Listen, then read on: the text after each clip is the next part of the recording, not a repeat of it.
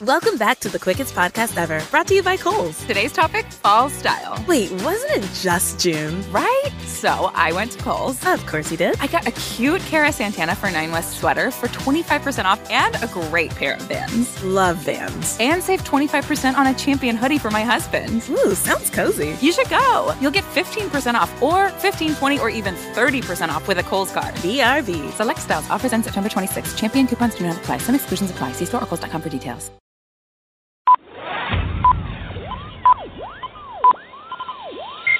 Ladies and gentlemen, may I have your attention, please? Good evening. You're listening to Straight Talk with Dean and Mark. We thank you for tuning in and hope you enjoy another exciting episode of our show.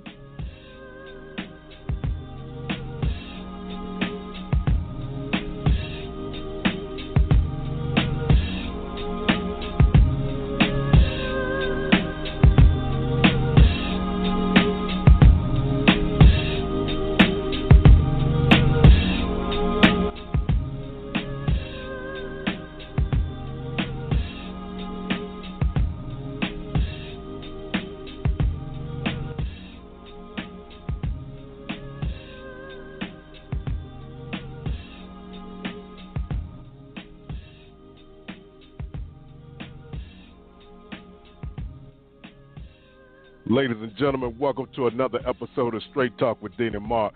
I hope you sprung forward yesterday, unless you're looking at the clock wondering why we came on at 6. But we are on 7 p.m. It is almost springtime, y'all, and we got to get this warm weather because up here, man, I'm telling you, it's a little too cold for March right now, but I look at it and say, you know what? It's soon coming. I can't complain. And that's the six-man Dean Geronimo. I'm here in the studio, and I've got a couple of things of news I'm just trying to wrap my head around. And this weekend, video was leaked with Kirk Franklin. And those of you who know Kirk Franklin, he's a gospel singer, Grammy Award-winning gospel performer. He apologized after his adult son posted audio on social media for the famed songwriter and choir director hurling profanity during an argument.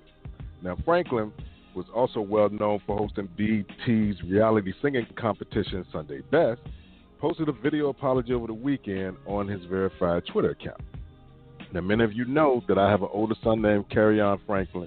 In May, he'll be 33, the 51-year-old musician said. For many years, we have had a toxic relationship with him as a family. The younger Franklin posted a video of audio phone call with his father on Instagram, writing, "This is why I'm done. No father should speak to their children like this." The elder Franklin can be heard using expletives and insulting his son before appearing to hang up. Franklin said in his video apology that he and his family, including his son, have sought counseling to try to rectify this private family matter. "Recently, my son and I had an argument that he chose to record," Franklin said. "I felt extremely disrespected in that conversation and I lost my temper.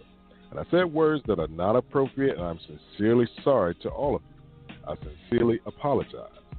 Now, according to Franklin, during that conversation, he got their family therapist on the phone to try to help with the situation, though he says his son did not play that part of the conversation. "I'm not perfect," Franklin said. "I'm human, I'm going to make mistakes, and I'm trying to get it right. Please keep me and my family in your prayers." To that, I say, brother, parenting is not always going to be right. You're not always going to get it right, but there are some times when your children decide to be like Pete Rock and CL Smooth, I'll take you there. So, I mean, me personally, I understand the situation that you're in. They probably, hey, man, you got to go ahead and apologize. Man, you ain't got to apologize for nothing. To be honest, your son might need some of that old school raising. I mean, hell, it's an 18-year difference between the two of you. So you were young when you had him. But now the son believes he's entitled. And you know what?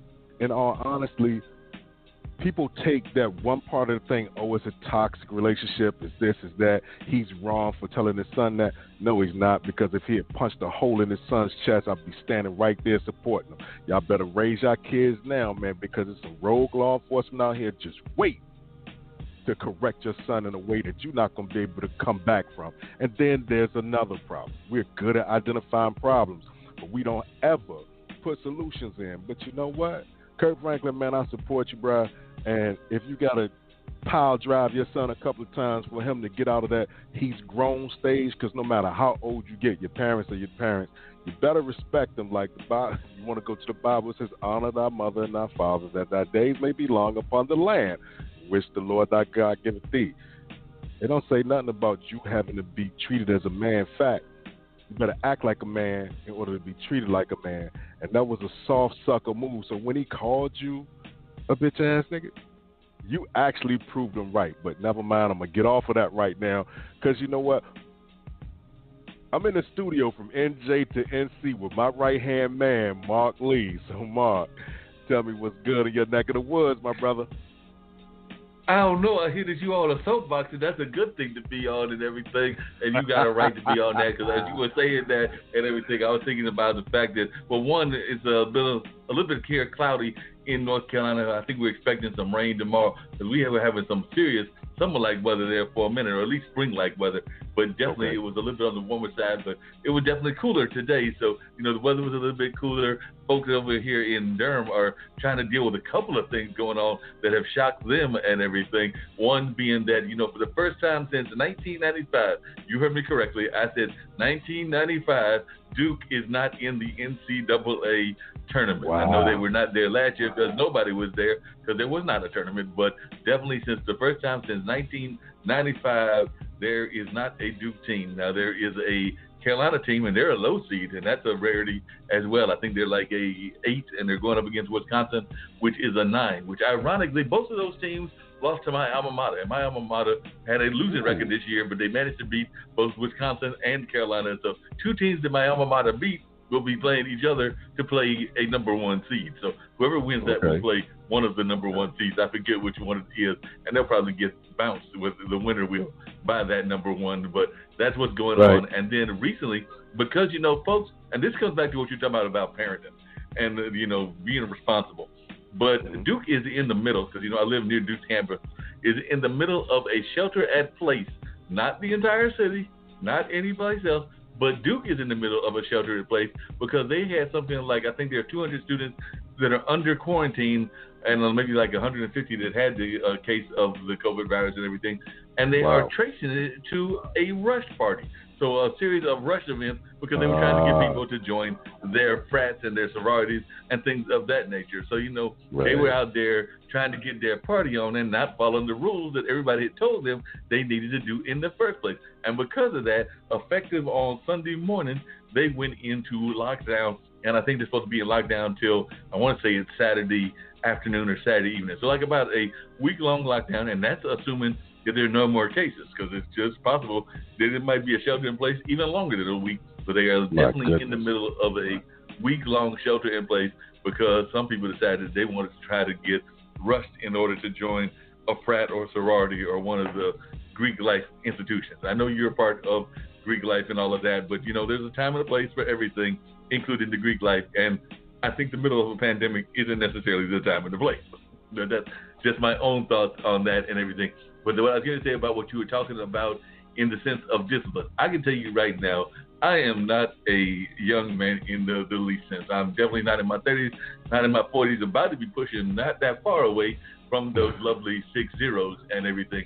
But I can tell you right now that if Jim Lee, that's my dad, decides to come in here and decides he wants to enforce some rules on me and everything, and he's got me by like 23 years or something like that, because I think he's going to turn 82 in June. That's right, because mom's going to turn 79, and there's like about a 2 or 3 year gap. I can tell you right now that if either mom in her late 70s or dad in his early 80s decide that they want to enforce some rules, yours truly is listening. Yes, I am going to listen to him, because he is the pops and I am not the pops. Exactly. So like I said, I am not going to be trying to buck up on him. I'm not going to try to do anything but say, yes, sir, no, sir, what can I do for you, sir? Exactly, man. I mean, it comes a time where in most families, every male child starts to believe that he is more of an adult than he really is, and decides to test that water. For me, I was 15 years old, man, and the lesson I learned in that is that man will beat me down if I ask in certain ways by actions or whatever, and it wasn't anything that was malicious. It was a lesson learned that I am the king of this house. You can be the king too, but you got to have your own castle. You know what I mean? And like I said, I have my castle in my apartment, but I know if I go to 130 Nelson Street, which is where Dad lives at and everything, and it's public knowledge because it's on his website and everything, but I know that if I go there and everything, I know whose castle that is and everything, and it ain't my castle. And I remember when I want to say I might have been in my 30s or 40s, but I remember I was definitely a young man and everything, and definitely, and I was not like a teenager. I'll put it that way. I was definitely an older person, and I remember a time that I went in there and I tried to tell some backwoods lie to Pops and everything, thinking I was getting away with something. And well, first off, I made a very bad mistake. One thing is that, you're thinking you're going to pull the wool over any parent, and you are a parent. And even when my nephews try to pull the wool over me, all the times I'm like, nope, I know the game. I played the game, and I know that Malik, my brother, has played the game as well. So we know the game. We played the game. But when you think you're going to get away with something, that's your first mistake, thinking you're going to get away with it. So I thought I was going to get away with it. I don't even remember what the lie was that I thought I was going to get away with. But I, like my happy ass, decided to not just tell the lie, but decided to go into the bathroom when I told the lie. And, Dad figured out the lie. And so, what's the one place you don't want to be trapped at when Dad figures out the lie? All I remember is I think I was in the middle of something, and it wasn't like the sitting down variety. I think I was in the middle of the standing up variety, and all of a sudden I heard this fist come through the door, and Dad basically been like, "Boy, didn't I just tell you?" And I'm like, man. All I can say is, "Yeah, you right." That's all I can say is, "Yeah, you right." Yeah, my father will be 83 years old next month, man, and even though he's not as agile as he used to be, I'm still like, man, listen, you get that respect because it when you get to a point where you start to become disrespectful to your parents or what have you, you cross a line, man, and people could try to put a term on it. Oh, maybe he grew up this, maybe he just doesn't fucking do what he was supposed to do. And as a parent, you want the best for your kids, and sometimes they just don't listen, man. You might as well go ahead and talk to the street, and hope that it sticks. Some kids are like that, some kids are not. Each child is different. However, when it comes a time for a parent to get in their kid's ass, they should not feel one bit of sadness for having to do that, because if you don't, then his son's gonna think he's entitled and he's gonna start mouthing off. He's gonna mouth off at the wrong time, and God forbid there's a rogue law enforcement officer standing right there telling him, "Sir, I need you to be quiet," and when he doesn't, knock all his teeth out his mouth. Now we have another issue. Everybody's gonna want to cry and scream on the hills rather than going back, or they'll say, "Well, where was his father?" You know what? After 18, they don't belong to us no more. So if they don't want to listen, I got a better piece of advice for everybody. Once your children become the age of majority, if they don't want to listen, stop talking. Let the world catch them and give them a good lesson. And after a few times of getting bust upside their head, maybe they'll listen to the lessons you tried to teach. And you know what? Speaking of lessons that folks try to teach them and everything, and this comes back to what you're talking about, Dean. What is your thoughts about, because I did watch a little bit of it. I'm not going to lie. I think I watched just about all of it. But, some of those performances on the Grammys, I'm sitting there going like, did your mama teach you anything about common manners and about not like letting it all hang out and everything? Because a couple of the performances, I'm sitting there going like, they're not leaving anything to the imagination. And I know I'm a fan of the blues. I'm a fan of the blues, and I know sometimes the blues music can get downright nasty and raunchy itself. But some of those songs were downright real raunchy, and I'm sitting there going like, whoa, this is like really not leaving much to the imagination and all of that. But hey, they seem to be very popular and all of that. But I was just wondering what your thoughts were, and if you watched the performance of Cardi B and Meg Thee Stallion and a couple of the others that were in that kind of category. Now, there were some other ones that were very profound in the sense of telling some very profound stories about Black Lives Matter, about definitely the way we're dealing with the virus and some other things. So I'm not going to say that they were all that way, but know that song, I mean, there's a full big giant bed and a bunch of scantily clad folks and everything that were just dancing all over the place. But I was just wondering, whether you watched it and what your thoughts were of what you watched. I don't watch award shows. I usually stay away from those, man. I don't see, for me, I don't want to watch those. So instead of wasting time, I'll find something else to watch. That's just me. I'm only going to support the things that I like. That's just me. But shout out to Nas for winning a Grammy. You know what? Nas has been in the game for a long time, man, and proud of him. I bumped that Ultra Black. I bumped the instrumental at work, and I think some people don't even know what it is, but it is what it is. But going back to your question, the hypocrisy, it seems like, you want to cancel, like last week, they want to cancel Pepe Le Pew. Oh, he supports rape culture and all of. Man, it's a cartoon skunk trying to kiss a cartoon cat that he thinks is a skunk. But you want to cancel that. But then you have the Grammys, and I could just imagine, I know the song that they won for. I am aware of what they won for and what they performed. But, okay, that's fine. But a cartoon character that's been chasing a cat, a skunk chasing a cat for 75 years, and then all of a sudden someone who needs attention says, oh, he supports rape culture. I didn't learn a motherfucking thing, and I'm going to say it just like that. No dude learned the game from Pepe Le Pew. Like, yo, that's how you treat a female. You know what I mean? So now we're going too far into some things, but we allow others.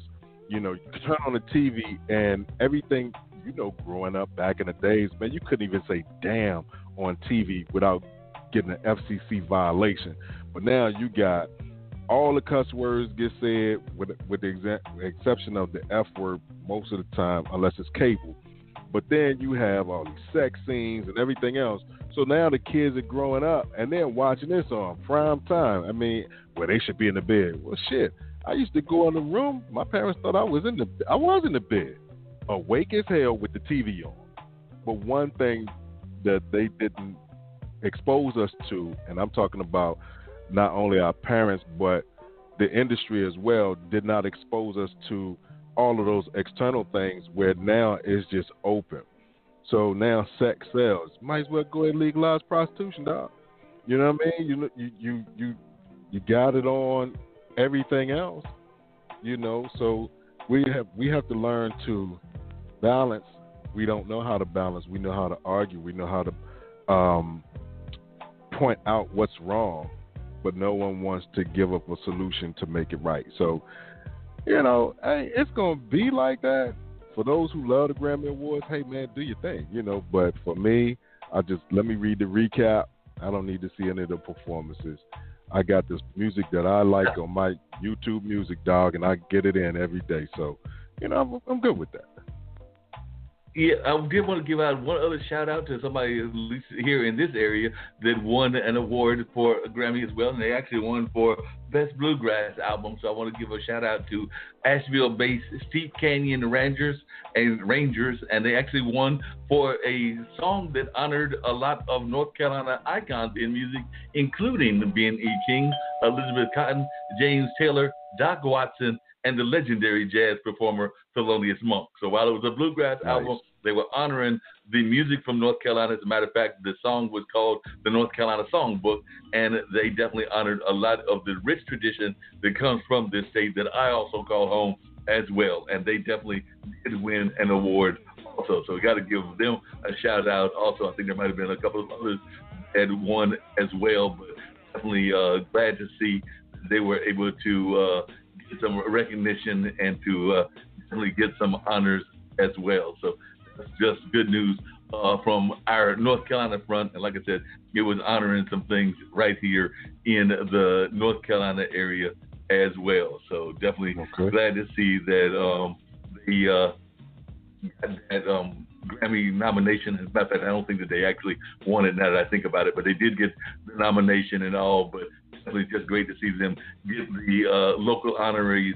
And there was a couple of other folks that got nominated as well that had ties here also, including, I think, somebody from UNCG. So definitely glad to see the representation, as always, from the old Tar Heel State and all of that. So just wanted to put that out there. And I also wanted to give a shout out to something that I have mentioned on the show before, was something that I was hoping was going to happen. It happened today. It took them long enough to make it happen, but we need to give a big shout out to Deb Haaland, if I remember the name correctly and everything. But she is the one that is the first Native American woman to be ever confirmed to serve as the cabinet secretary, and she's going to be running the Department of the Interior. So definitely that is a department that I think needs some strong representation from the Native American society, and also definitely glad to see her getting that role and being nominated on today. A very historical nomination. There's no doubt about that.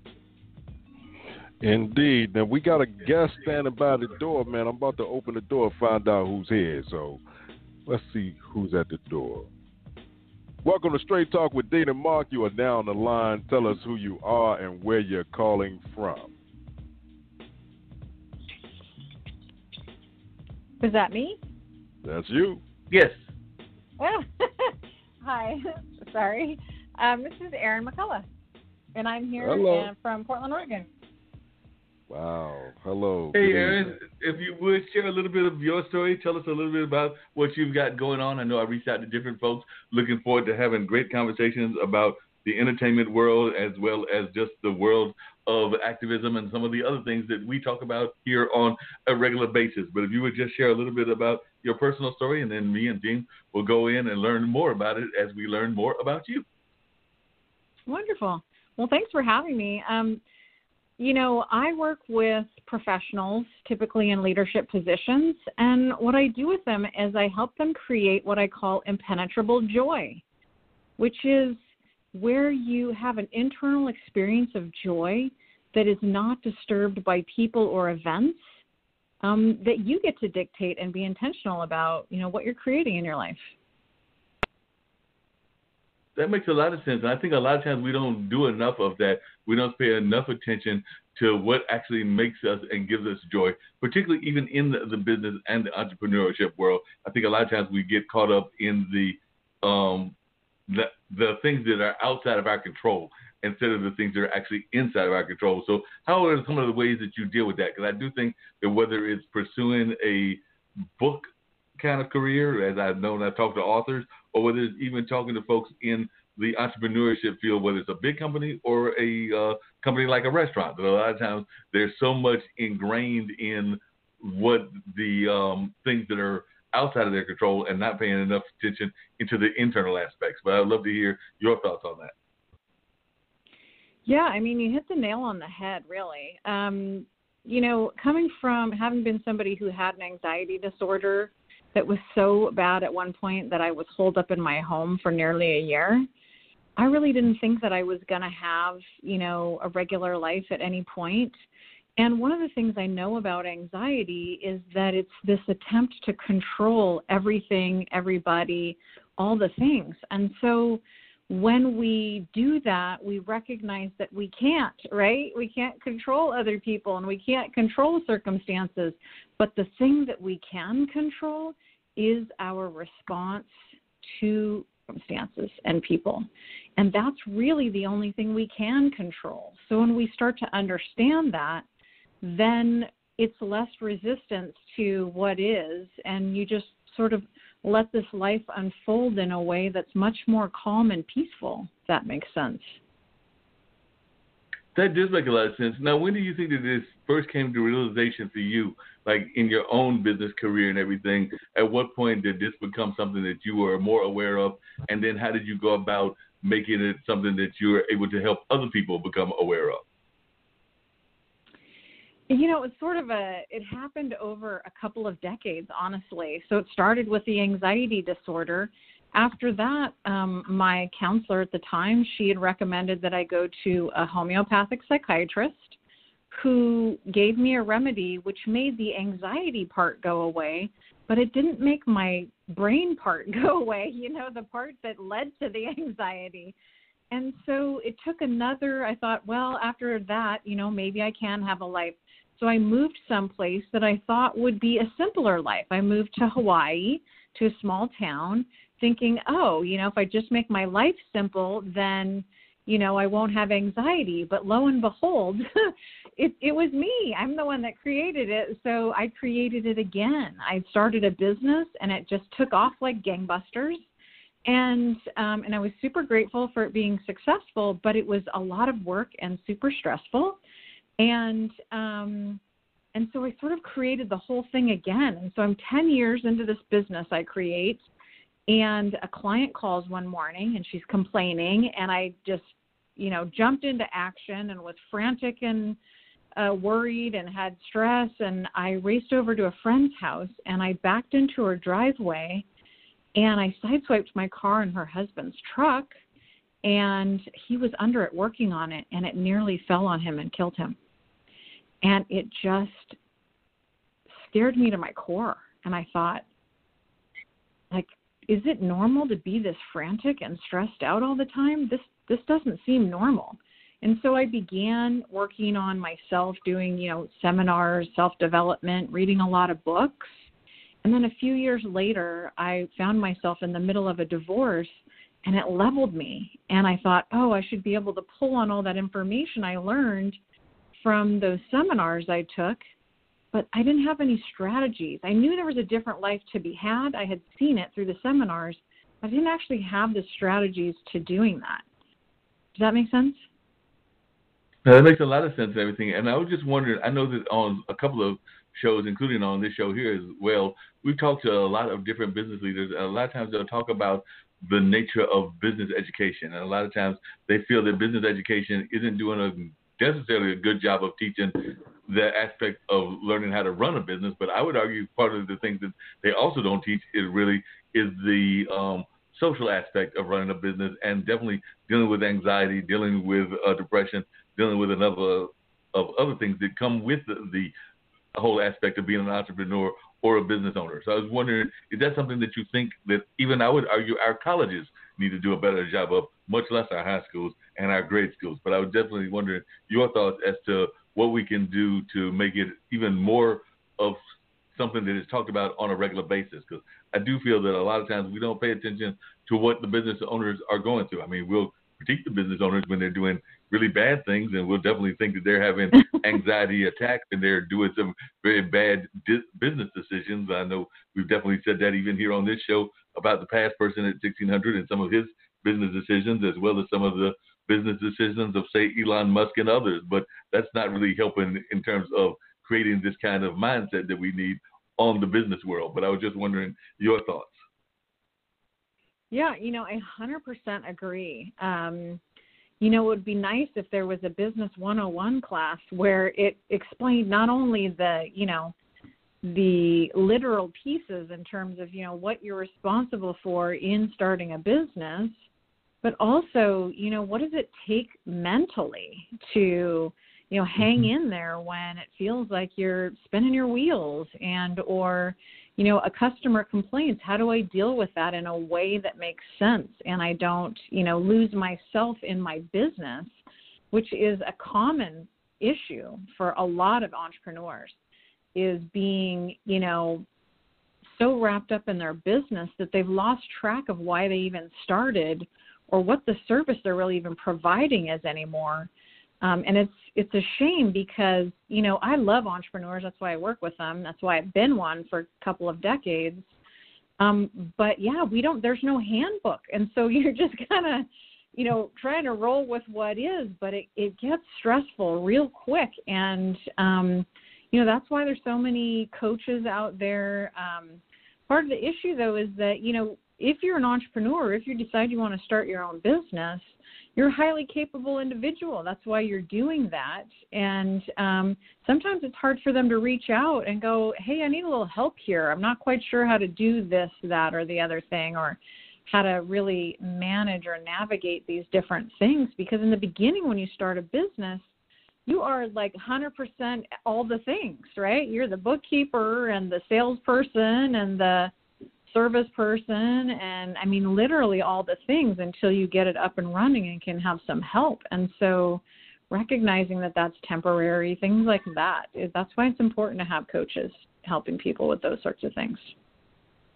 No, yeah, I definitely think coaches are vital, and I'd love to hear your thoughts as to why you think coaches are vital. But I had the pleasure earlier today on one of the streaming podcasts of talking to an author, and this author is actually very much very open about the fact that they are bipolar, but they don't let that stop them from having a positive attitude about their business, which of course is being both an author and a author coach, because they actually are coaching other authors as well. So I was just wondering, because I sometimes think that sometimes you need to have an element of like something that's tugging against you, like a force that's I won't say a negative force, but like a negative force to some degree and everything in order to even be a success. And I know that you talk about the fact that you went through anxiety disorder. Just talking about this person that went through the bipolar and everything. But I do sometimes wonder, and I've heard this even from performers, that sometimes you need that element of something that's going to actually help drive you that's a some people might consider a negative force.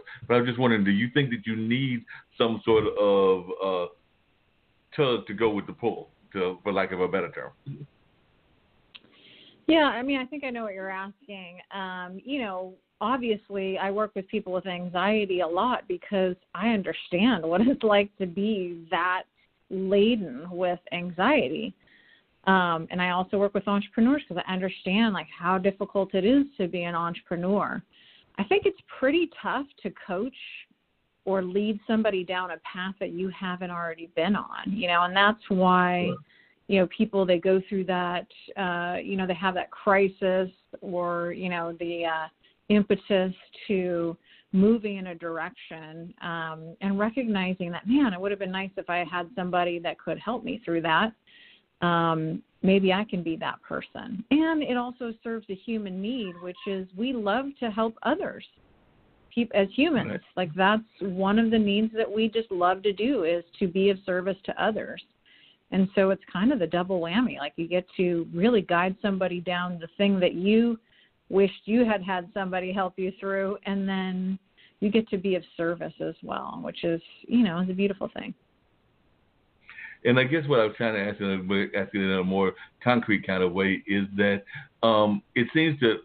At T-Mobile, we believe in putting people first by treating them right. So we've upped the benefits without upping the price. With Magenta Max, you get our best plan for 5G with unlimited premium data that can't slow down based on how much smartphone data you use. Plus, you'll pay zero cost to switch. And bring your phone. We'll pay it off up to $800. Only at T-Mobile.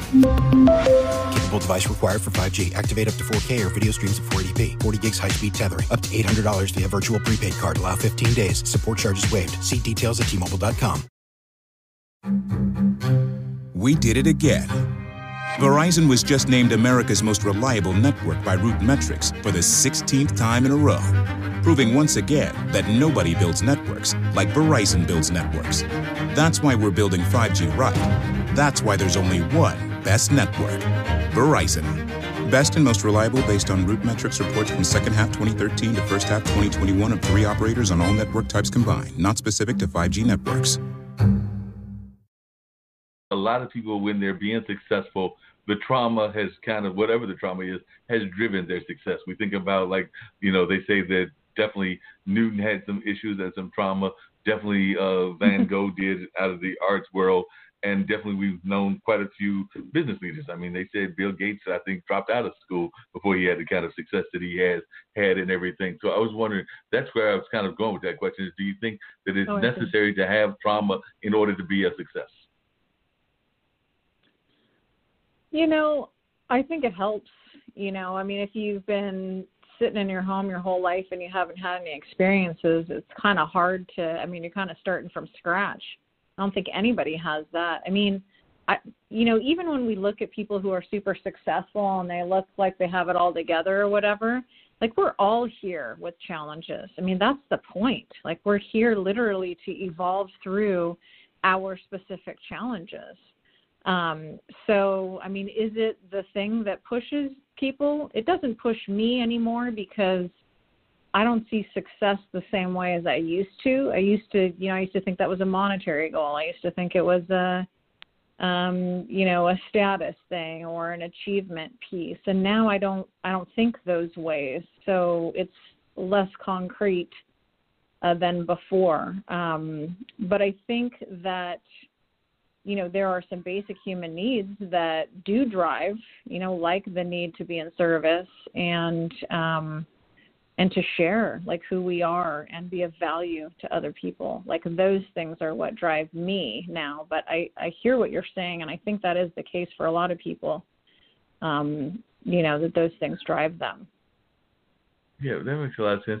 What are some of the big mistakes that you think as a mentor to business owners that you are still surprised that business owners are making in the 21st century? We are in the year 2021, and I'm just wondering, what are some of the mistakes that even to this day shock you when you do your coaching and your mentoring, that you can't believe that they're still having issues with this? I know that one of the things that I'm oftentimes surprised is the folks that want to start a business and don't have the very basic thing that I think all businesses need if they're going to start off, which is a business plan. Or they think that they're supposed to get the investment without at least having some sort of pitch plan, meaning they're going to pitch to an investor and things of that nature. But I was just wondering, what are some of the things that have surprised you that folks don't have already in place? Well, I'll say, that I noticed it's, with this information age that we're in, there's just so much information.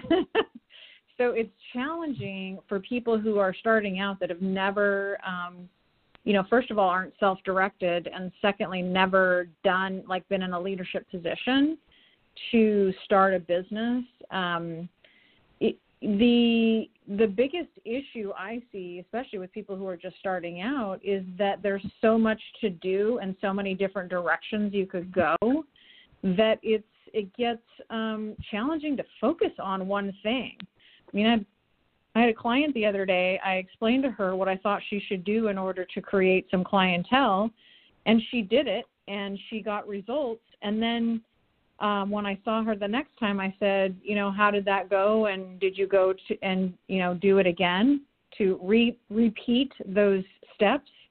And she was like, well, no, I didn't. I thought I would do this other thing, this social media thing or this other, advertising thing. And I was like, it's just like anything else. Like, you got the result you wanted, so stick with the plan, and that's, I think sometimes, well, I see it a lot with entrepreneurs, is that they come up with something that works. They come up with a sales process that works or a marketing process that works, and then they don't repeat it because they saw something else or somebody else got their attention about something. And I think that happens all the time.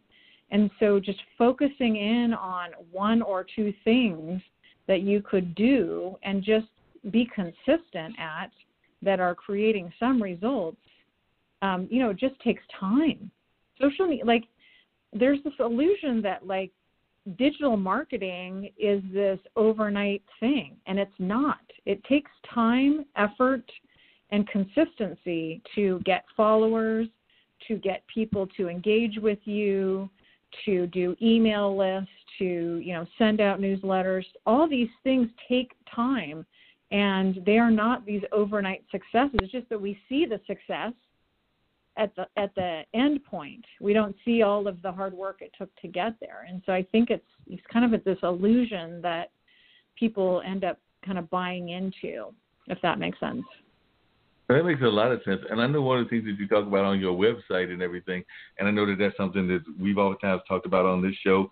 I know that in my mind, Dean's done a great job of it, because he does work with his job in corrections, as well as, of course, has a successful relationship with his wife.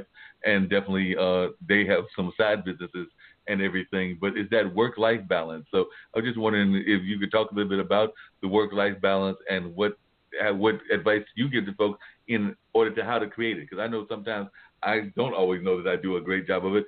Sometimes I might be doing 3 things at the same time. And then we know that doesn't always work out all that well, depending on how good you are at multitasking.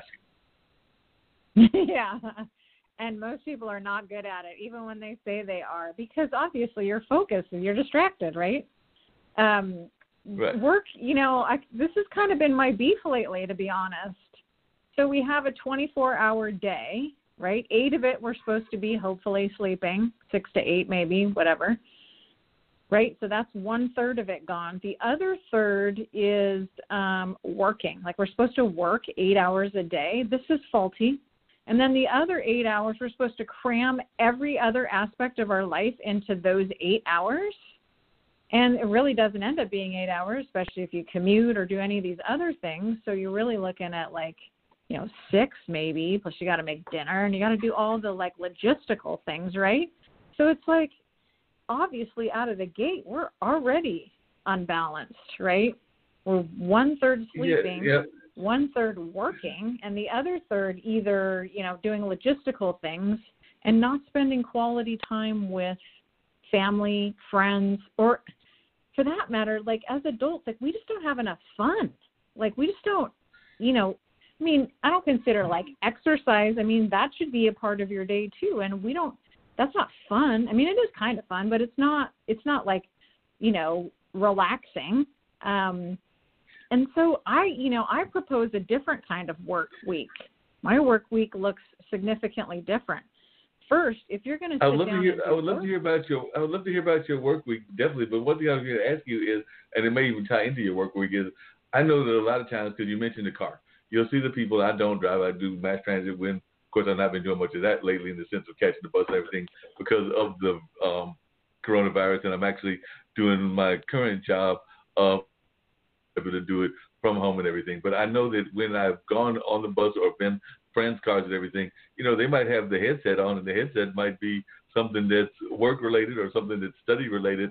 So in that case, you really are doing two things at the same time. I don't know, like you just said earlier, that you're doing them that effectively. Hopefully you're not, swerving off the road and causing any accidents. But if you're doing that and you're also listening to things on the headset about your work, aren't you somewhat distracted by what you're listening to while you're driving to work? And I think that we see that quite often and everything. So what would be your idea? Because I know that sometimes people have even proposed the 4-3 work week, which means 4 days work, 3 days of a weekend. I know that I've heard people propose things similar to what Latin American countries do, which is a longer siesta time or lunch time and everything. Because a lot of times I find that our lunch breaks, and I don't know how it is in the West Coast where you are, but I know sometimes the lunch breaks are very short. So, for example, when I was going into the office, I think we had a 45 or 50-minute lunch, and it was going to take me, and I just told you that I walked, it was going to take me 5 to 10 minutes to get to the restaurant. It's assuming I'm going to eat out and everything. Hopefully the order takes 10 to 15 minutes. That's 30 minutes of the 50 gone right there. So basically I've got a 15-minute break. Yeah. Yeah, no, I'm I want to lead the charge on creating what work looks like. I think, after all this coronavirus stuff and people working from home, I think businesses are starting to realize that, first of all, their employees were certainly more effective at home and efficient. That was across the board what they found based on some of the studies I've seen. And I think the work is going to become more project-based. It's going to be less about how many hours are you working and more about here's this project, here's what's expected of you, and here's when it's due. And I think that's the way to go, honestly, because the reality is even if you show up to a job and you clock in and clock out after 8 hours, you're not focused 100% after 8 hours. When I'm working with my clients, I'm showing them how to get into a flow state so that they can be super efficient, super effective, totally focused, and get things done. Everybody knows what that's like. You've had that moment, or right when you're about to go out of town, you've got this huge list of things that need to happen before you leave town. That kind of efficient, effective, focused work. And that doesn't take 8 hours. In fact, if somebody was able to do that for 8 hours, that would be incredible. But much more effective when we're in the right headspace. We've created the right environment. And so, I propose that, the work day look like 4 or 5 hours, and then everything else can fit into the, 10, 11 hours the rest of your life, right? That's, socializing with your family or friends, doing activities that are conducive to health, those sorts of things. That makes much more sense to me than 8 hours wasting away somewhere and not being in a efficient, focused mode. Now, what would you say to somebody that was in, and Dean may want to jump in on what I'm here to ask and everything, because I'm going to use him as an example, but what would you say to somebody that's in a structured environment? Because Dean works as a officer within the correction system, so that's a very structured environment. I could also use a hospital as an environment that can be very structured, because what you're describing is something that we can definitely see in some of these more creative entrepreneurship communities, because they've been doing this now for a while, whether it was Red Hat or whether it was even kind of what Google was doing and a couple of these more tech startups. But then you've got things like a prison or like a hospital that are very much structured. I mean, the whole work environment is structured for not just the inmates, but also for the people that are working in there in the sense of the prisons. And I would argue the same for the hospital. So how would your proposal work in a more structured environment similar to what Dean's environment is? And Dean, if I'm describing the environment wrong, please correct me. Yeah, I mean, I think you've got to, get some of these employers to recognize that people aren't as focused when they're doing the same activities for a long period of time. So if that means adding, like when I go into companies and I work with them to get more efficient and have better production, I'm sitting down asking people about who they are as people, because the number one value is people, right? They're the number one thing that gets your business continuing to run, because you can't do all the things yourself. And so recognizing when people are acknowledged and know that they are of value, so that's hugely important. The other piece is giving them creative license and also treating teams like a team. So even though my job title is this thing and it has this scope of work, if there are things on that scope of work that you just distaste and do not like doing, guess what? That person doesn't do those things well, and that's why you function as a team. And so you put those up for bid. So if, there are things where you're just like, I just hate this piece of my scope of work, then you put it up to bid for your team and you say, does anybody not have an issue with this particular function and wouldn't, and would be glad to take it on? Great. And so, instead of shaping it like, this person has to do all these activities, when you treat them like a team and you show them they have value and you get them doing the things that they like and are good at, guess what? Production goes way up, morale goes way up.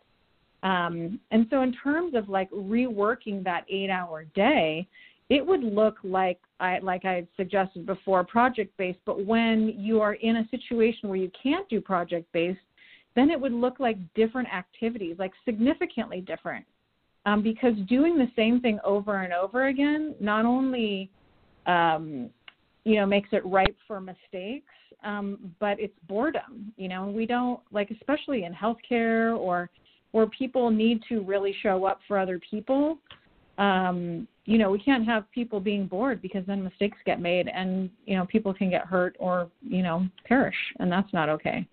And so, moving around, doing different activities, and also something that you suggested I think is really important is having enough breaks that are meaningful enough, not a 15-minute every hour or whatever it is, 2 hours or whatever the thing is, maybe having a more meaningful break,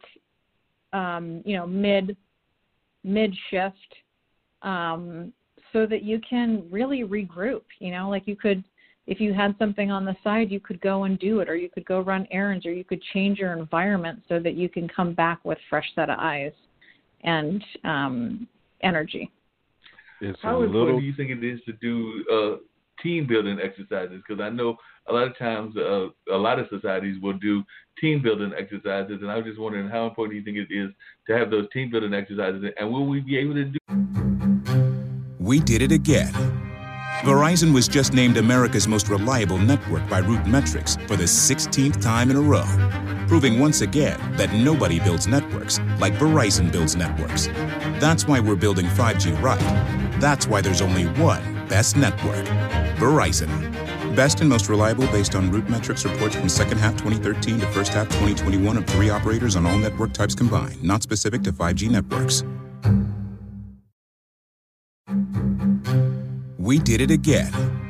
Verizon was just named America's most reliable network by Root Metrics for the 16th time in a row, proving once again that nobody builds networks like Verizon builds networks.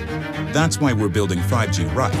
That's why there's only one best network, Verizon.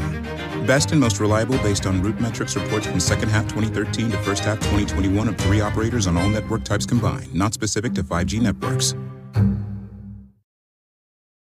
Team building exercises in this new hybrid model. I've heard from a couple of folks that we might still be, even with herd immunity, in this kind of hybrid model for another, say, year, maybe year to 2 or something like that. But how important do you feel as a business coach team building exercises are, and are there ways to do team building exercises when the team is in several different places and in some cases even several different continents?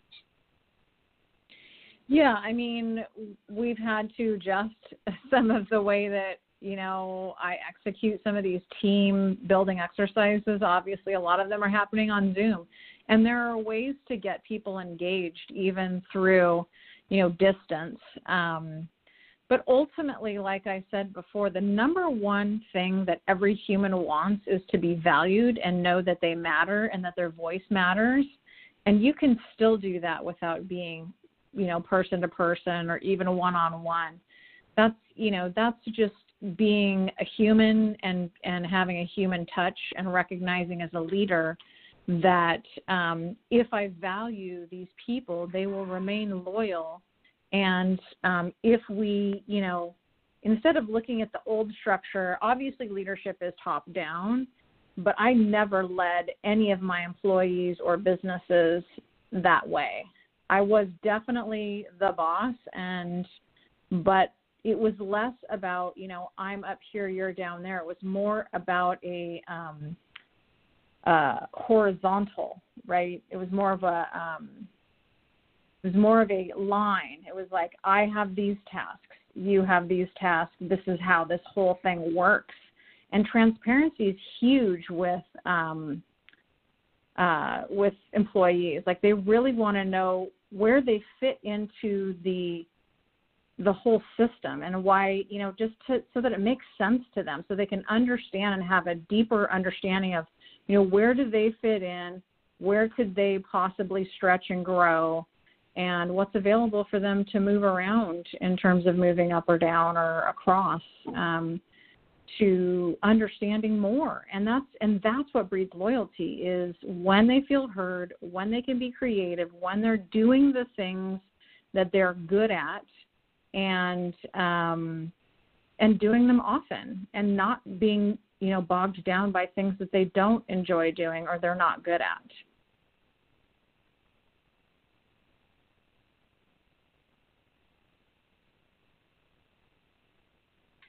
All right. One of the other questions I was going to ask you really quickly is, you had also talked about within your conversation about having a no-fail way to start your day and everything. And I'm oftentimes fascinated when people have a no-fail way to do things. So what is a no-fail way to start the day as a win? So I'm wondering what you're thinking about. And you also say that there's ways that you suggest to your clients that they turn a bad day around.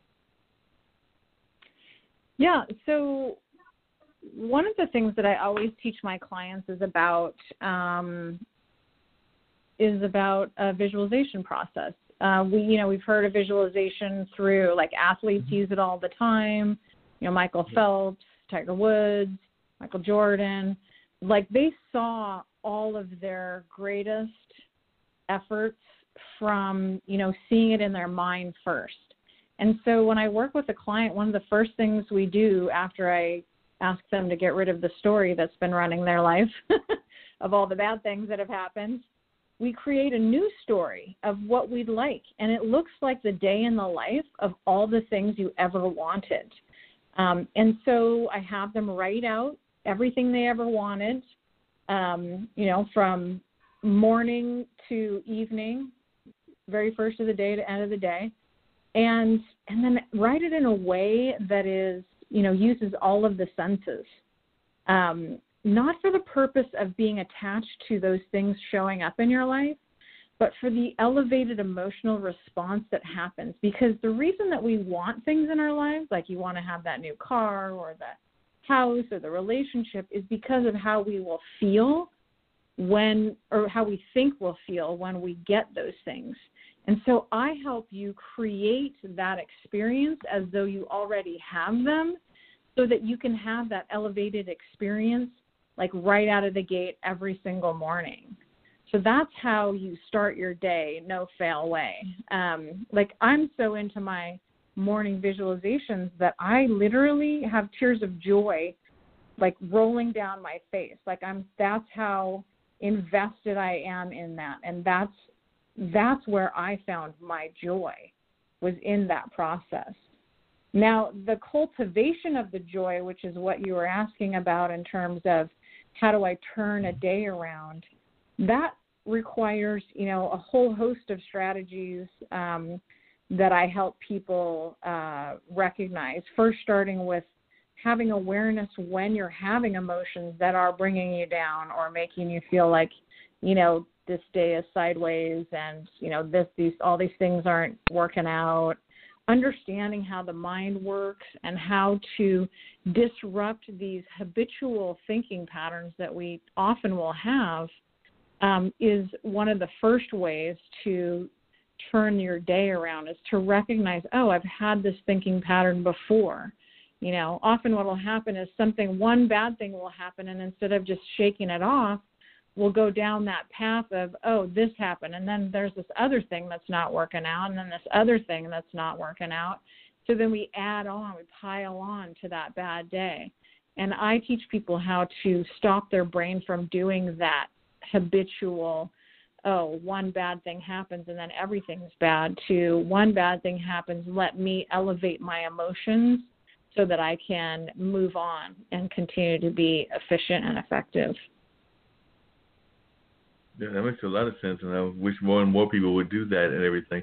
One of the other things that I know that you were doing in addition to your leadership was you also had another organization that you were part of. And it kind of comes back to the conversation that me and Dean were having at the beginning of the show, which we were talking about the children and how they need some leadership skills as well. And I know that you've got this foundation that you've been having now, it looks like for almost 9 years, called I love the title of it, by the way, the Love and Peace Foundation. So I would love if you could talk a little bit about that as well, because just the way that the foundation was created, it sounded like it was a very interesting story as to its creation.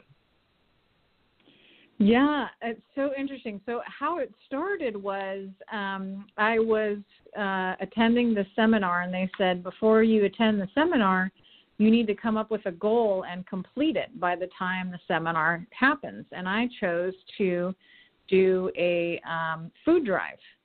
And I thought, I think I had like a week or 10 days to come up.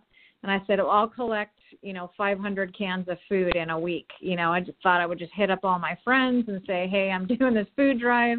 Any canned non-perishable goods you have, I'll take it. So I, texted all my friends and said, look, this is the day I want to pick up. If you've got any extra or you feel like you might want to go grocery shop, I'm going to take it to the food bank. Because it's always been in my mind, I just could not wrap my head around the fact that some people do not have food to eat. When I know for a fact that this country makes enough food for everybody to have food to eat. So there's obviously a distribution issue and some other underlying issues that needed to be attended to. So that was the impetus, and as it turned out, I ended up collecting well more than, it was in the thousands of cans of food in like a week. And I thought, that's interesting. But then when I went to the food bank to drop all the food off, I started a conversation with the woman who runs it, and I said, tell me about the clientele here. Tell me what you do with this food so that I can understand it better. I'd like to help. And she said, a lot of the food goes to food pantries, and they make warm food for families in need. If there's a family that, is in need and needs food, they can come and shop here, but that's a rarity. And I started to think about that, and I thought, it's one thing to come up with food to help people, but the other thing is there is a systemic issue with poverty, and it is generational. It's learned behavior.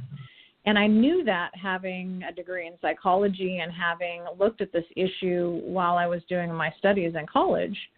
And I thought, I want to do something bigger than, just providing food. Food, obviously, in a pinch is absolutely what people need if they don't have it. But beyond that, it's a Band-Aid for a deeper issue. And so I thought, initially I used to sit on the board of Habitat for Humanity.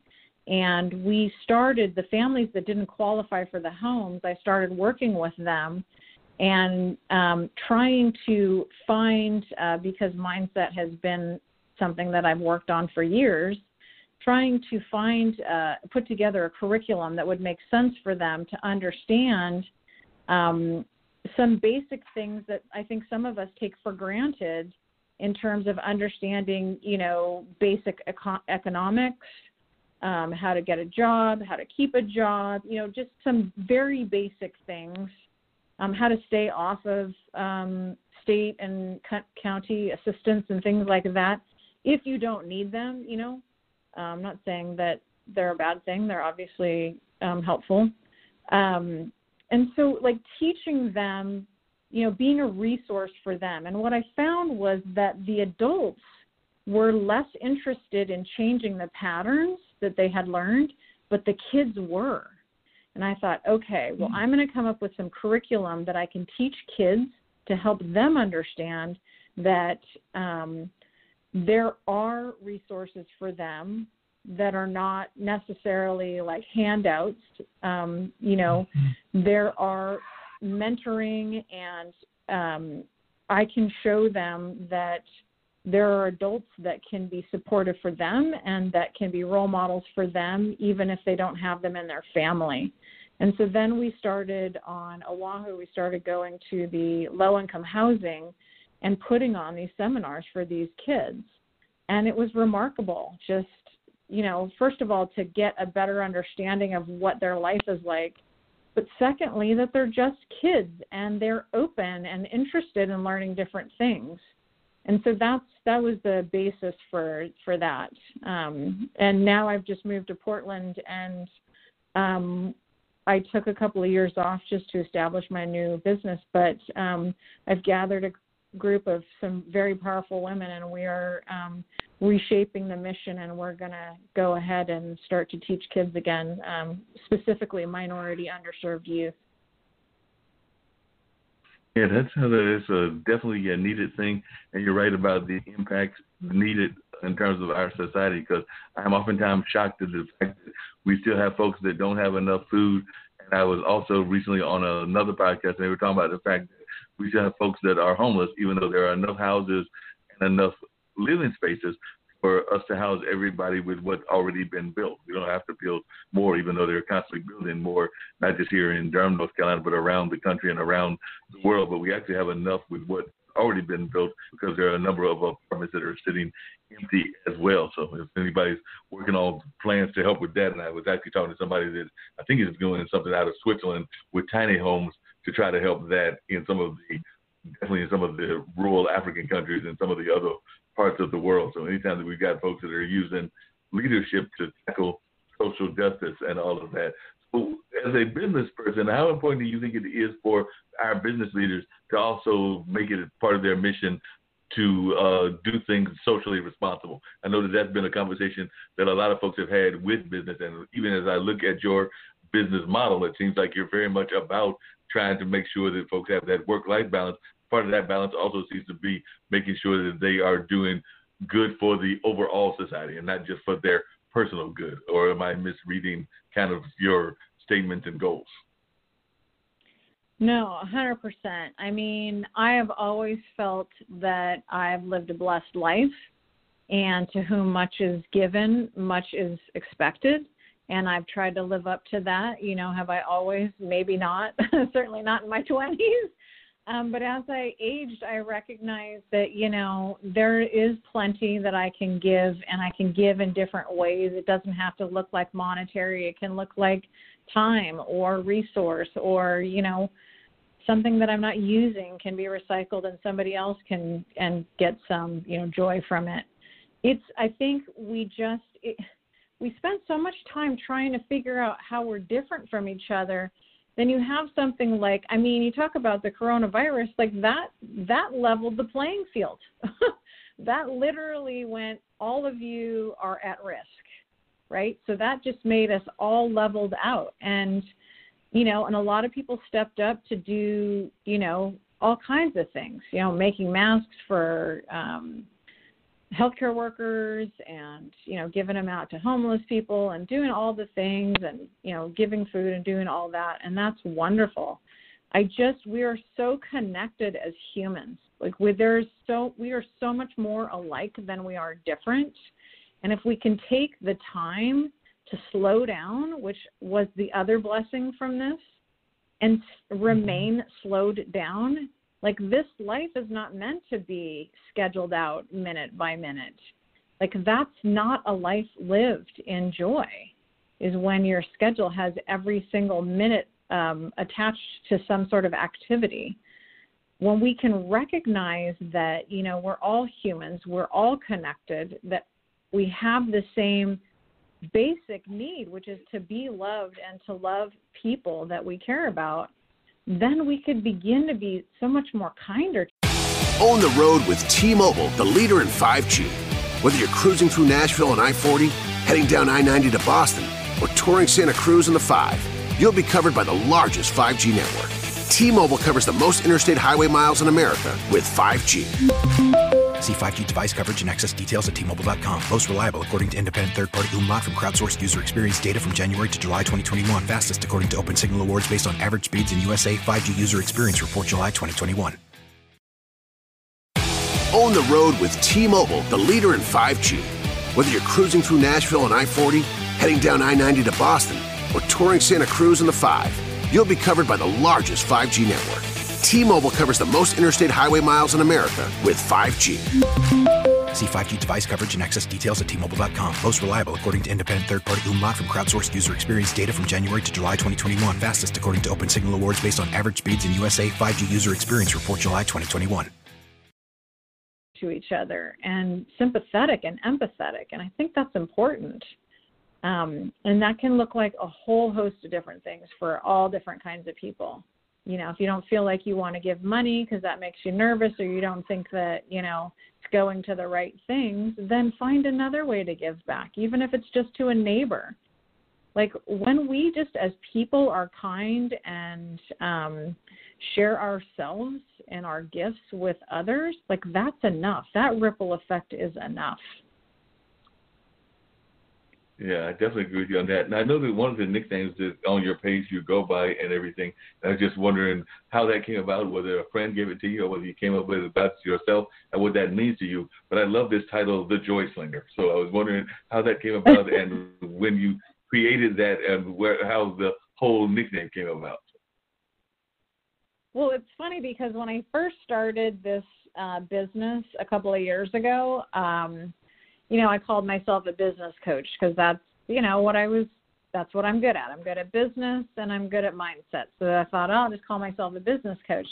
But I sort of quickly realized that, you know, although I do help my clients with business issues, most of the time we were talking about, you know, the brain and how it works and how do I have a better experience in this life. And that was the thing that really made me excited. And I knew that, you know, why I'm here, my purpose is to show people how to find their joy and cultivate it daily. And so I think I was on a podcast with this woman and she was just like, so what exactly do you do? And I said, well, I used to call myself a business coach. And I was like, wait, I'm really not a business coach because I'm not doing policies and procedures. And I could have said I was a mindset coach, but I'm teaching people how to be in joy. And then I was like, I guess I'm a joy slinger. And so it just came about like that. And now that really is the truth of what I do. I literally teach people how to get out of anxiety, stress, and overwhelm by finding their joy and cultivating it daily. Sounds like a great thing to do and everything. What have been some of the most unusual approaches that you've had in terms of being this joy coach and this business coach. I'm sure that you've run across some clients that were some unusual clients or some unusual experiences, and I would love to hear some of those, and I'm sure our listeners from around the globe would as well, because I'm sure that if you've done this work, there have been some cases that you probably thought to yourself that I don't know if I can bring this person joy in their business, or there might have been some that brought you a lot of joy because of the nature of their success and the way that their success fulfilled itself. But I was just wondering if you could share some of your positive stories or any of your challenges. Yeah, part of like the challenge for me is that when people find me and want to work with me, they are all in sort of different, not levels, but they're just like different understandings of certain things. And so,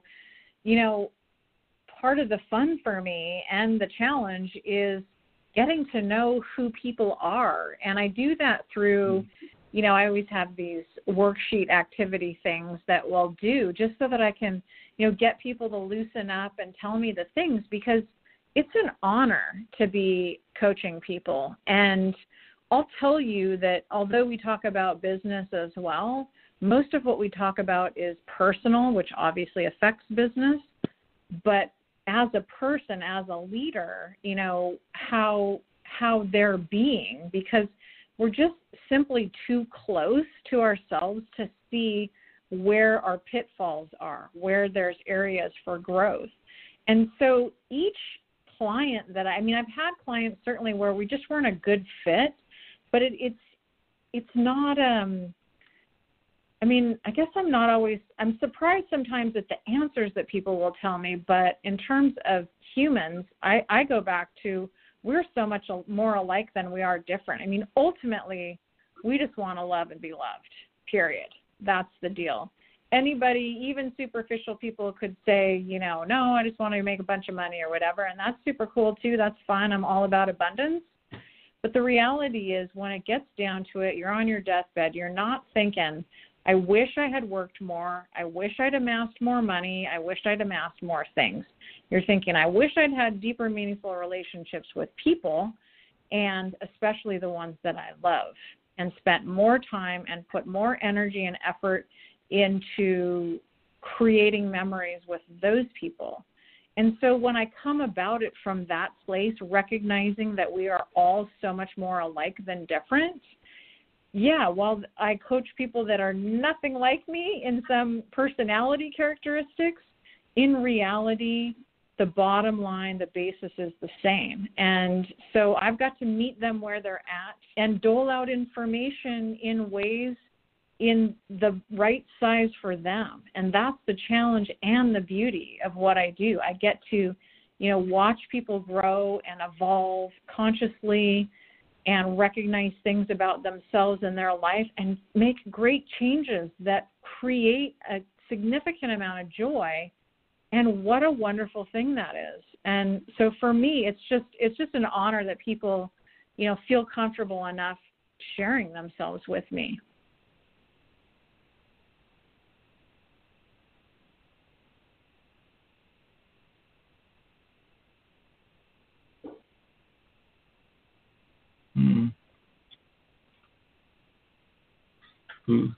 So, Dean? Mm-hmm. You still with us? I'm still here. Coach, so what are your thoughts about the leadership coach and what she's got going on? I was definitely thinking that she's got some really interesting ideas, but I wanted to hear from you and some of your thoughts.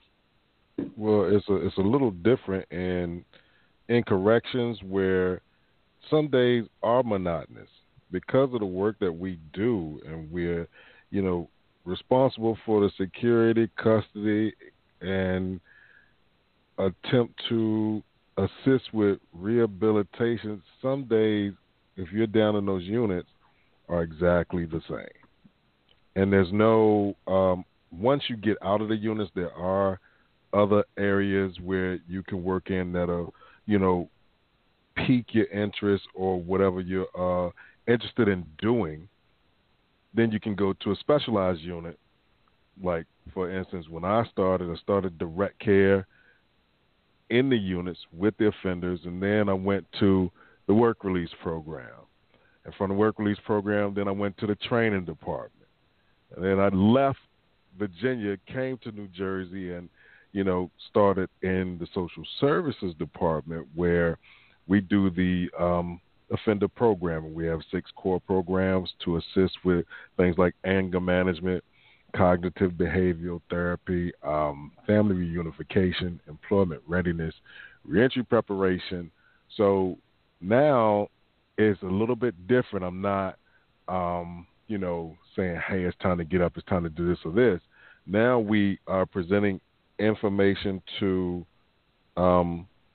individuals and also having dialogue with them because they have questions. Things have changed since they first were incarcerated. They're about to leave incarceration and go back to the community and being able to assist them with getting their birth certificates, their Social Security cards, their motor vehicle IDs, and any general assistance, ACA coverage, and all of those things. So now we're helping them to do certain things, but that's the area in which I work.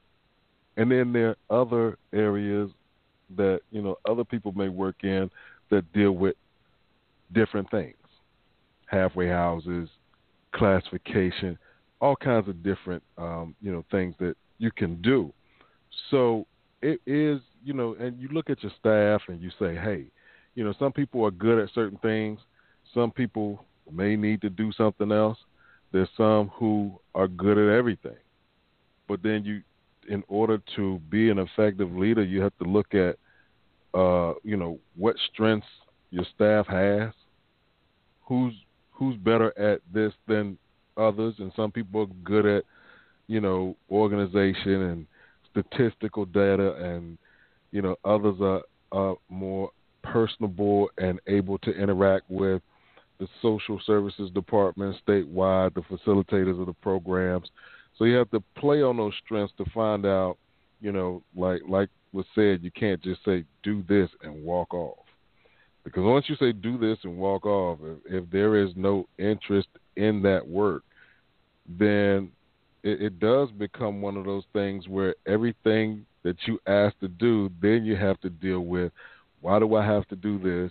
We always are being asked to do something. You're pulling me this way, that way, and the other way. When in reality, it's not, but it's the perception that they have. And when you talk about a team, no one person can put everything on their back. They can, but they'll burn themselves out or stroke themselves out or, and best believe if you leave this world, they'll send condolences to your family, but pretty soon the work still has to get done. So, hey, look, we have to put this posting out because we need to fill this position because we have this work that needs to get done and we need somebody to do it. So you have to mix all of those things up, and it's like a big bowl of gumbo. And, saying thank you to individuals for jobs well done is not a bad thing at all. For some people, it is a foreign concept. However, if you want your subordinates to have that enthusiasm on a day-to-day basis, to know, like you said, to know that they're appreciated, to know that what they do is valuable, means something.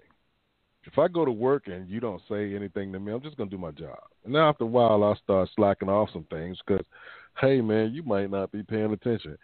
All you want me to do is to do my job. So I'll do the bare minimum, get my check, and go about my way.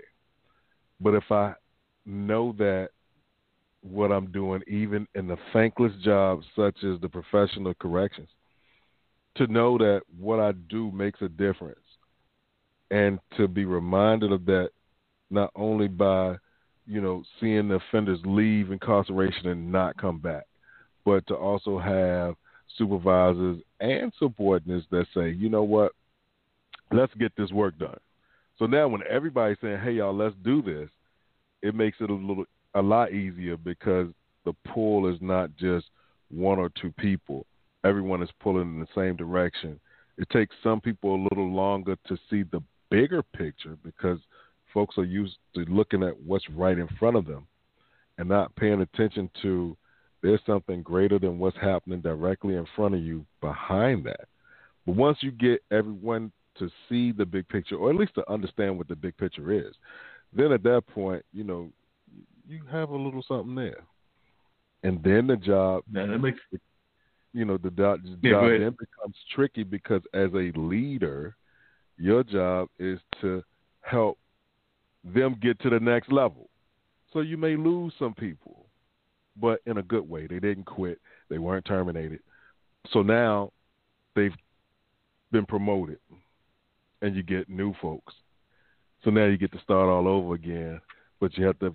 That enthusiasm has to be infectious, so that whoever comes in, they come along, and it's a group trip, not just a point. Go here, go there, because a boss will tell you, go over here, do this, do that. A leader will say, come on, let's go together, So just my thought. No, that makes a lot of sense. And Erin, that actually brings up an interesting question, because I was actually on another podcast on the World Economic Forum. I think they're out of Malaysia, if I remember correctly.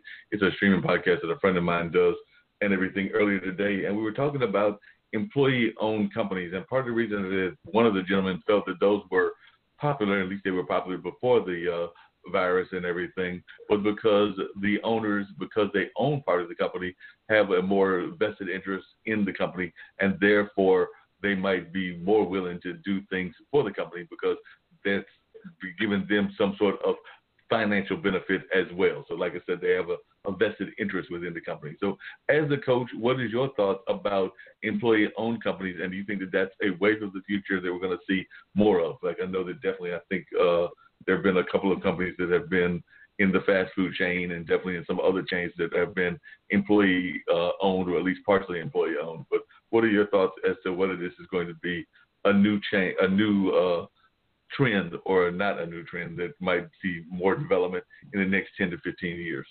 It's a great model. You got to make sure you got the right people involved, though. Just like the other gentleman was saying, you can get people involved that, show up for a short time and do the right thing or, complete the tasks and are, self-regulating. There's always going to be a couple of people that don't. And so that's the only challenge I see with the employee run is some people just aren't, self-regulating, I guess. They just, they aren't able to, like some people are just really good at being employees. You tell them what to do, they'll do it. They don't want to, they want to put extra time. They don't want to, do any of the extra things. They don't even really care why they're doing what they're doing. They just, come and go. So I think, that model is great if, if that motivates those people. Like if they have skin in the game, they get rewarded, then yeah, I think it would work great. I just, my hesitation would be that not everybody can fit into that model. No, that makes sense and everything. One of the things I was curious about is, as a coach, what do you do when you run across people that you realize have weaknesses? Like I know that I am not my organizational skills aren't always the greatest. As he says as he looks around his home office and sees all kinds of business cards and papers laying around and things of that nature. And definitely I can sometimes procrastinate when I don't need to be procrastinating. So when you find folks that recognize their weaknesses but don't necessarily address their weaknesses, as a coach, what are some of the things that you do in order to get them past those weaknesses? And I just gave you 2 examples of mine.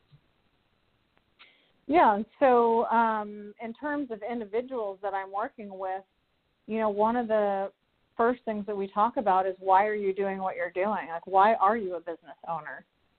Because I've run across and had clients that aren't good business owners. I mean, you can't be, if you are not, first of all, if you don't have a big enough why, you won't stay in business. And the why cannot be something like money or status, because those things they're not a big enough why. It has to be like affecting your community or your family or like on a bigger scale why am I doing what I'm doing, and why does it even matter? And you have to be able to answer that question every day when you're a business owner. You can't just, write a mission and then ditch the mission. You got to write the mission, and the mission has to mean so much. It has to be more pain of not doing it. And that's how dedicated you need to be in order to start a business, because if you don't, you'll quit. It's too hard. Yeah. It's, and so, and then in terms of I'm not in the business of, certainly I will help people, organize their thoughts and, give them a path to follow, but I'm not in the business to make them do anything. If you want to pay me what I charge to babysit you, that seems kind of ludicrous. You don't have a big enough why then,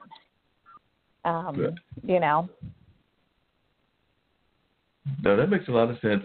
Why do you think it is, and I've had this conversation with a couple of folks, including here and everything, but I'd love to hear from you, Erin, as to why you think coaching has become so big, because definitely I've noticed an increase in coaches. I know that there was a period definitely with the Oprah-type coaches that were out there for a while, so maybe 10 or 15 years ago, but I would argue definitely in the 21st century, we're seeing even more coaches come out than in the past in terms of business coaches and some of the other offshoots of business coaches. I'm thinking like the health coaches, the wellness coaches, and a number of other kinds of coaches that are out there. But why do you think that we as a society, and a global society, are so big into coaches now as opposed to, say, 15, 20 years ago? I think that we don't need to reinvent the wheel. I think if you are seeking to, I'm not saying that there is a cookie cutter way to do any kind of business, literally. If you have a marketing business and you know somebody else who has a marketing business and they're super successful and you follow all the steps that they do, is there a guarantee that you're going to have a really successful marketing business? No, because it doesn't work like that. And so, part of the reason I think, coaching makes sense is because people are going, oh, I don't want to have to reinvent the wheel. This person already achieved that. I'm going to do exactly what they want, what they did in order to create that same success. And I think that works in terms of, mindset and those sorts of things where you're teaching them specific strategies. But there's the piece of being in business where you have to recognize who you are and what your offer is that's unique. Not unique in terms of we're talking about a marketing company, because there's a ton of marketing companies, right? But unique in terms of you, what is your unique offer as a human in this world? And, that doesn't always fit in with somebody else's, blueprint to whatever. And that's why I don't teach just one strategy, because I know people are different, and one strategy that works for one client is going to not work for another client. And there are a few that I believe work for everybody, but they also have to not be in resistance to it. I've had clients that are like, yeah, no, I'm not doing that. And I go, well, this is the most effective way to, combat whatever it is. And they're like, yeah, that's embarrassing. I don't want to do that. I just go, okay, well, if you don't want to do that, that's fine. Moving on to the next thing, because trying to get people to do things they don't want to do is not an effective way to get people to move. Yeah, I definitely agree with you on that. One of the things I was curious about, and I've definitely read the bio of your success and everything, but I oftentimes wonder, do we sometimes get too caught up in the mentality of wanting what the Joneses have, meaning that you wanting to get that success, wanting even, I would argue, even sometimes within relationships, wanting that person has got that successful house, that successful car, that successful whatever and everything, and we still have that kind of mentality, and that can sometimes get in the way of us having true success. And it sounds to me like that's one of the things that you're fighting against, because I do think that we do get still in this day caught up in wanting to go after the Joneses and all of that. And you had a lot of the things that people say they want. I mean, you had the house that had a certain kind of value. You had a certain kind of car. You just said it was a nice car, but I assume it was a certain kind of car. And you were definitely living what everybody would say was the dream of everybody. But then things didn't quite go stay that way. They went a whole different direction, and then you had to reinvent yourself, which is something else we're seeing a lot of folks do in this age of coronavirus. And reinvention and pivoting seem to be the wave of the future. I just wonder if you could share a little bit about your personal story and when you came to the realization that it wasn't necessarily those old visions that you might have had when you were, as you stated earlier, in your 20s and 30s, and now that you're at a different part of your life. That was a very diplomatic way to say that. The cliche is money doesn't make you happy, right? And it's absolutely true. In my old business, the one that I sold a few years ago, I worked for multi-billionaires, multi-millionaires. That was my clientele. And they're some of the most miserable people I've ever met. They have the thing that everybody says that you need in order to be happy. But happiness is based on an external event or thing. That's, I got a new car, it's awesome, it's fleeting, right? Because at some point it just becomes a car again, right? I don't care if it's a Ferrari. At some point you're like, that's okay. It's just a thing, right? And I was caught up in that for so long. I had 5 houses, I had the car, the truck, all the things. I had the time flexibility. I had lots of money in the bank. I had all those things, and I was completely miserable because joy is an internal experience, and when you create that, it's not fleeting. You do have to cultivate it in order to kind of rewire all this workings that have been going on for all this time, but that's an easy rewire based on recognizing what makes you feel good. Happiness and success, money, you cannot, none of us are getting out of this alive. You can't take any of that with you. It doesn't change anything. It gives you an opportunity for some other things, but there's still not happiness in it. And I realized at some point, not that long ago, that there's never enough. There's never going to be enough money. There's never going to be a nice enough car. There's never going to be a house big enough. There's never going to be a person that's perfect. None of that stuff, because that is all internal work that has to happen in order for you to feel good about any of those things. Because those will just go away and mean absolutely nothing. And again, back to deathbed, you're not on your deathbed going, I wish I'd had more money, more things, and this idea of success, I have a very different idea now. It's not based on monetary. It's not based on goals. It's based on real value as a human, not as a machine, a money-making machine or any of those other things. And I'm very passionate about this because I believe a lot of people are stuck in this cycle. And if they're listening now, you will never make enough money to make you feel good about you. That is an internal job that has nothing to do with money. And that's all I have to say about that.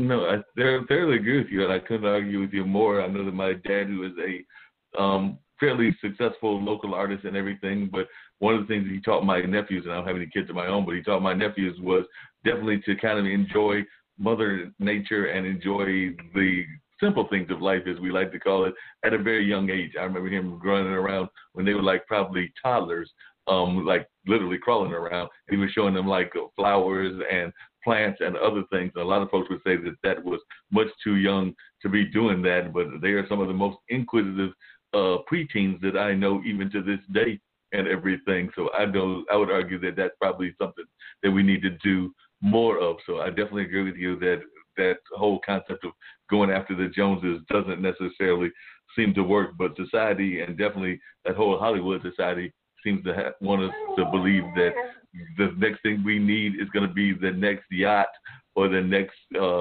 big boat or the next airplane and all of that. And I'm oftentimes shocked and I've never understood the mentality of having, well, maybe I shouldn't say totally don't understand, but having way too many houses. Like I said, I get maybe having a house on the East Coast and the West Coast and different things of that nature if you got businesses on the East Coast and the West Coast, but then you hear of the folks like you just mentioned that have got 8 or 9 houses, and it's like you can only live in one house at a time. So what happens to the house the rest of the time when we've got a homeless problem going on in our world and in our society? So I never quite understood that mentality, but I do know that it exists out there and all of that, and there are folks that are got that mentality. I guess they're part of that 1% that I am nowhere near being part of and all of that. But I'll just so I agree with what you said a lot about how we need to have more of a wellness attitude and more of a positive attitude. One of my favorite blues songs, and I've also, in addition to doing a variety of other things, is I do some blues DJing on Thursdays at one of our local community radio stations, and I cannot think of the artist right now to save my life if I wanted to, but there's an artist that the punchline of the song is that they've never seen an armored car at a funeral yet, which basically kind of alludes to what you were talking about, which is you can't take it with you, because if there was, there would be that armored car along with the hurts and everything. But that's the punchline of the song, is that they've never seen, and of course there have been several, because they were in that older 70 age range when they penned the song, I believe. So they said that they had never seen an armored car at a funeral yet, and I'm thinking that even when you were living in that kind of lifestyle, you probably didn't see many armored cars in any of those situations, or even in that many weddings, and on the more positive side as well. Yeah, I love that line. That line is 100% right on. And don't get me wrong, I'm all about abundance, and I like things too. I like nice things. I like to travel, all those things. But that just can't be, in terms of my way of thinking, that can't be the thing, right? And I'm not building a business for, accolades or money per se. I'm doing it because I have a service that I'm bringing to this world that matters and makes sense. And I happen to make money at the same time. Fantastic. Great. But that's not the purpose. And I think a lot of people think that is the purpose, and that's an empty purpose. There's deeper meaning to be had in this life than money. No, I definitely agree with you. There are definitely deeper meanings to be had than just money and things along those lines. When you talk to folks that live that kind of lifestyle and everything, what are some of the myths? I mentioned myths just in business, but what are some of the myths that you think that they have bought into? That is it just strictly that money is going to get them this sort of like perfect lifestyle, even though I don't know that there is such thing as a perfect lifestyle, just like I don't know that there's a person, even though a lot of times we oftentimes are looking for that perfect person, even though I think that we're looking for fool's gold in that sense, because we've all got our good aspects and our negative aspects in life and everything. But I was just wondering, what are some of the mythologies that you think folks that are in that 1% have fallen into? Well, I mean, I think that our society has done a huge disservice by likening advertising that says, when you have the car, the house, the relationship, you look a certain way, you're thin and tall and, maybe white or whatever the thing is, which mostly that is the thing, then you'll be happy. And that's a huge disservice it's had. And a lot of people, myself included, bought into it for many, many years. And it's hugely impactful for people, because when you see the same thing over and over again, you begin to believe that it's true. But I think if, one of the places that I love to hang out the most is elderly homes, before all this mess that's happened in the last year. At T-Mobile, we believe in putting people first by treating them right. So we've upped the benefits without upping the price. With Magenta Max, you get our best plan for 5G with unlimited premium data that can't slow down based on how much smartphone data you use. Plus, you'll pay zero cost to switch. And bring your phone. We'll pay it off up to $800. Only at T-Mobile. Capable device required for 5G. Activate up to 4K or video streams at 480p. 40 gigs high-speed tethering. Up to $800 via virtual prepaid card. Allow 15 days. Support charges waived. See details at T-Mobile.com. We did it again. Verizon was just named America's most reliable network by Root Metrics for the 16th time in a row, proving once again that nobody builds networks like Verizon builds networks. That's why we're building 5G right. That's why there's only one best network. Verizon. Best and most reliable based on root metrics reports from second half 2013 to first half 2021 of 3 operators on all network types combined, not specific to 5G networks. Because, older people, they just have a broader understanding of what's going on because they've been around longer. And they recognize, money will give you certain amenities, but it doesn't change the meaning of your life. And that's what I'm after. Like, we've spent too much time chasing after things that don't make sense. Now it's time to spend all of that effort and energy on having meaning in our lives, like real meaning, like meaningful conversations, memories made, connecting with others on a real level, not because I want to get something from you or, sell something to you or whatever. It's because we're humans and we're having a human experience and we're so much more alike than we're different. And let's celebrate those things, Yeah, I definitely agree with you on that. We got to have those real meetings, those real conversations. I know we had a guest, I think it was maybe a couple of weeks ago and everything, that talked about generational wealth. How important do you think it is for us to do that, understanding that we want to have wealth and definitely, or want to have at least a reasonable lifestyle? I won't even say wealth, but at least a survivable lifestyle and everything. But how important do you think it is to pass that on to the next generation? So is that something that even with your daughter, is that something that you're trying to work with, being able to be sustainable enough that you're able to pass it on to her, and maybe she's able to pass it on to her kids should she decide to have kids and all of that? But how important do you think as a society it is for us to create generational wealth? I don't think it's important at all. I have lived a blessed life. I didn't grow up poor or anything. I didn't want for much. My college education was paid for mostly by grants and my folks, and they paid for books and all kinds of things. I made my way in terms of paying for, housing and food and those sorts of things. And I think that's important. I have a college fund for my daughter, but it's not going to cover. I don't want it to cover everything. I want her to have skin in the game too. When we don't have skin in the game, we're not in it. It doesn't mean as much. When somebody hands you, like my folks, I turned 16, they gave me a car for my birthday. When I graduated from college, I got another car. Like, that's craziness. I was grateful. Don't get me wrong, super grateful. And that won't happen for my child. I'll help her with things, but I'm not going to hand her anything because I want her to understand what it's like. She's, as it stands, she lives a blessed life. She grew up with me owning businesses and having, a nice income, and we've traveled all over the world, and she's an only child. So it's really challenging to not have a spoiled only child because they don't have to share anything with anybody. But I try to give her different opportunities so she can understand. As it were, she's super great at manifesting the things that she wants in her life. Just she understands how this world works, and she's also has a super high EQ. So she gets what it takes to have people like show up and support you, even as a very young child, saying thank you and appreciating and letting people know like how much they appreciate and bringing them into your world and not just, acting like she's owed these things, recognizing that I'm not owed these things, but if I ask nicely, I might be able to get that thing. And if I appreciate it, people will remember that and feel appreciated and valued.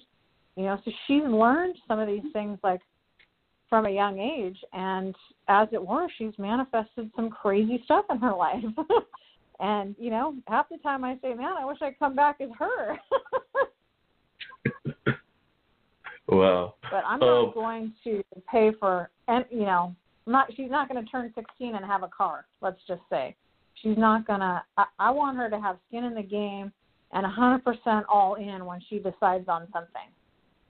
and and feel it herself too, because that didn't really get me anywhere when people handed me stuff. I mean, it was appreciated, but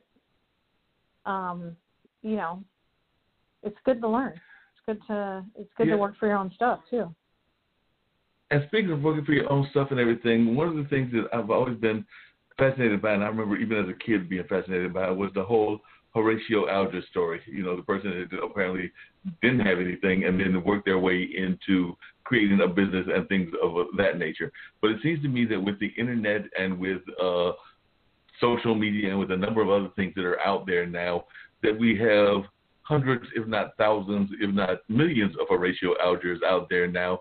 And it kind of comes back to something you said earlier in this podcast, which is not everybody is necessarily needs to be a business owner or an entrepreneur and all of that. So I was wondering, do you think that we've made it almost too accessible for everybody to become an entrepreneur and a business person? I mean, all you got to do is pretty much just stick your title on the internet, claim that you're a business owner and go out there and try to hustle whatever the business is, whether that's entertainment, whether that's music, whether that's shoes or a number of other products that are out there as well. So I just wonder, as one that has been in that entrepreneurship space, do you feel that in the 21st century it's almost become too easy to become a business owner, and that can be a detriment to some of our entrepreneurs?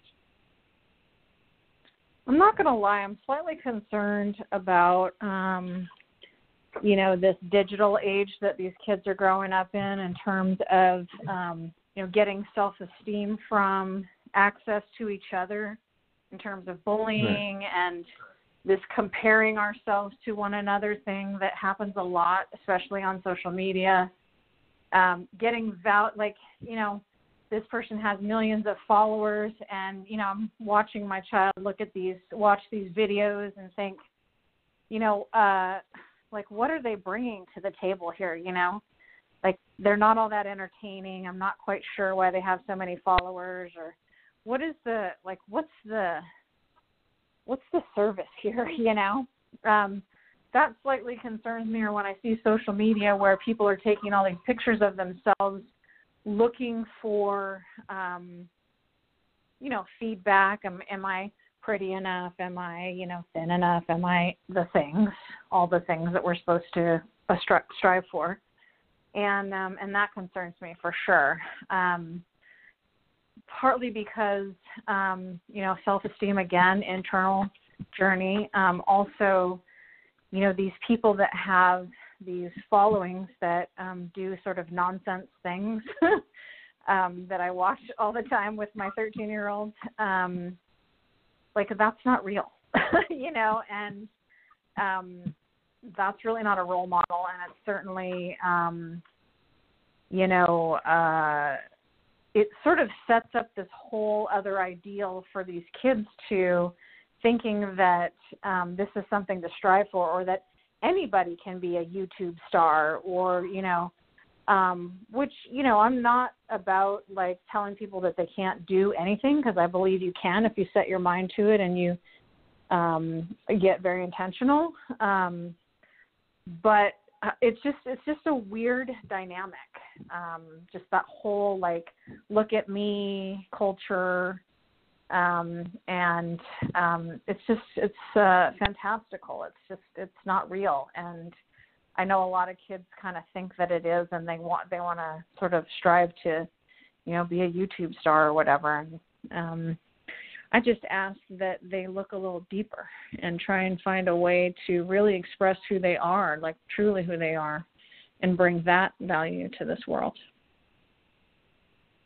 Yeah, definitely. I agree with you on that. I was actually saying that that's one of the things, and Dean did not watch it, but I did watch the majority of the Grammys in their outside environment, that they were not actually all the time in the Staples Center. They were kind of going back between being inside and outside of the Staples Center. But yeah, some of those even established stars, I was kind of wondering exactly what messaging are you trying to put out there with what you're doing and all of that, because some of the messaging does seem to be a little bit clouded in that. And I do think that you definitely need to have positive messaging in what you're trying to create, and not knocking trying to have some sexuality aspects of some messaging, but I don't think that you need to go over the top with it, as I feel that they do on occasion. But maybe that's just me getting older and maybe hopefully wiser. And maybe if I was in my 20s, I might have put up with it a little bit more than I am in my 50s and everything. So maybe that's what's going on. Maybe I'm becoming my cranky old granddad and everything, because he would sometimes have his cranky moments and everything as I've gotten older as well. So maybe that's kind of what's going on also. But I do know that we are constantly changing, but I know that I still like my raunchy blues songs as well. So I haven't totally become my granddad, but I was sitting there worrying a little bit about that Cardi B and that song that she did with Megan Thee Stallion and everything, as I was sitting there watching it going like, I'm not sure that this is the imagery that I want. But I don't know what your thoughts are on some of the current things that are going on in pop culture compared to what you might have thought of it when you were in your 20s.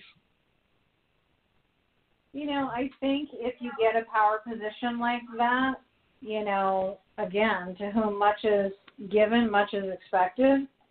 You know, if you're lucky enough to get into a situation where you can affect millions, then I think it's vitally important that you do that positively, you know.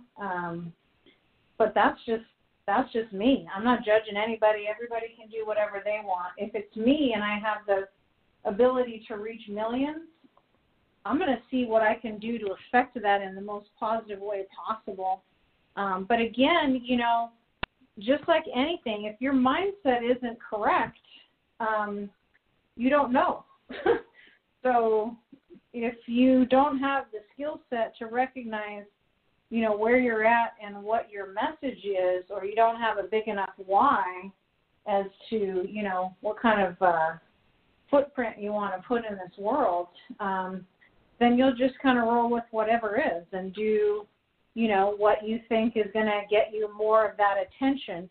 But that attention is just like money and success and amassing things. It's short-lived.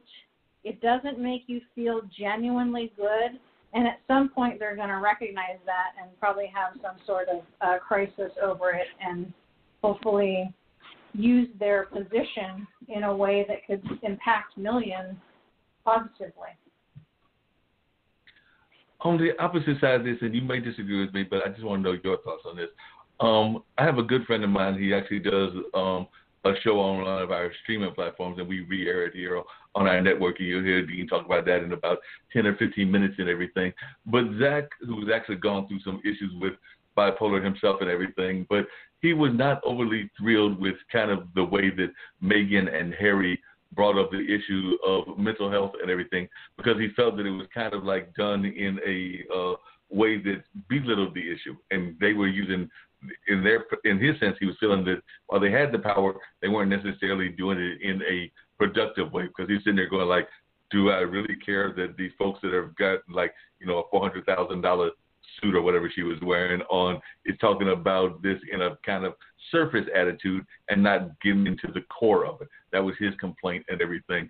So would you agree with him, or would you have a response to him when he brings that up? Because he brought it up to me a couple of times on different platforms and everything. But I was just wondering, do you think that sometimes folks that are in power don't necessarily always use it in the effective way? Or did you feel that that was an effective thing to go on Oprah's show and to talk about it and kind of like just touch on it on the surface but not really go into it in depth? I hate to say it, I am interested in watching that interview, but I didn't watch it, so I don't know specifically what you're talking about. But I do know that mental illness has not been, given its due. It's a real thing, and it affects a lot of people in a lot of ways. Just not simple things, but, little things like, anxiety, that's maybe not acute, that's maybe not a full-blown anxiety disorder, but it's not any less important, and a lot of people, because of the stigma, are not getting diagnosed and thus not getting the treatment that they need because it's just frowned upon to talk about these things. And so I applaud your friend who, has come out and said that they're bipolar and managing it how they can. Right. Yeah, and definitely didn't do that. And like I said, I was surprised that he had those kind of feelings about that particular interview. But yeah, it might have been one of those cancel culture kind of things that I know we've talked about here as well, also on this show, where he was feeling that it might have not caused enough of the issue to be addressed because of the way it was presented and all of that. So like I said, I'm still trying to find my kind of come back to your why. My why as to whether that's a good attitude or not a good attitude. But everybody has their own opinions on those and everything. As we're winding down and we've got about 10 more minutes to go and everything, what are some of the things that you think you would like to see our society tackle more of that we're not tackling for those that have got the resources? And I definitely think there are a number of things. Like, I'm a big fan that we need to do something with climate change. Definitely need to do better than we've been doing with. From earaches to strep tests, there's MinuteClinic at CVS. See a provider, fill a prescription, and grab essentials. Or see us online with telehealth options. That's healthier made easier. Visit MinuteClinic at CVS today. Services vary by location. See MinuteClinic.com for details. Race relations and with some of the things that are going on between the police and the inner city. But just as a thought leader yourself, and I consider you a thought leader, I was wondering some of your thoughts as to what you would like us to be tackling more of, and also, are you happy with the first 90 days or so? I know that's a big question of the current administration. Yeah, I think that you're right on. Definitely race, injustice, all of that has been in the works for far too long. Needs to be some major headway made in that arena. And, less of the fighting and more of the how can we really create change in this, I'd love it if there was a way to make reparations, but I just don't know how that would look. And I definitely am not the right person for a solution to that, but it would be nice if we could at least moving forward recognize there's a real issue and deal with it in a kind and gentle way without having to be so, polarized and, coming together on this and listening to each other and trying to understand better. And I think that's across every issue that we have. I don't know. I mean, I'd say I'm just slightly disappointed with the current administration. I feel like there were a lot of promises that haven't happened yet, but I still am holding a lot of hope. At least I feel like he's seems to me like a nice person, which matters. If you're going to be the leader of the free world, you should be a nice person and have other people's agendas in your mind as well, not just your own. But, I would never want to be the president. I certainly couldn't attest to what that position is like at all, nor would I want to even know. Most of the time with news these days, I feel like less is more. The less I know, the better it is. Only because I'm just not clear what is the truth anymore. Because it seems like a lot of people have agendas. So, I think race is a huge issue that definitely needs to be tackled. And that's probably one of the biggest ones. And then we have obviously an economy issue, which is, not anybody's fault exactly, but, due to everything that's happened over the last year, there were certainly some things that could have been done differently.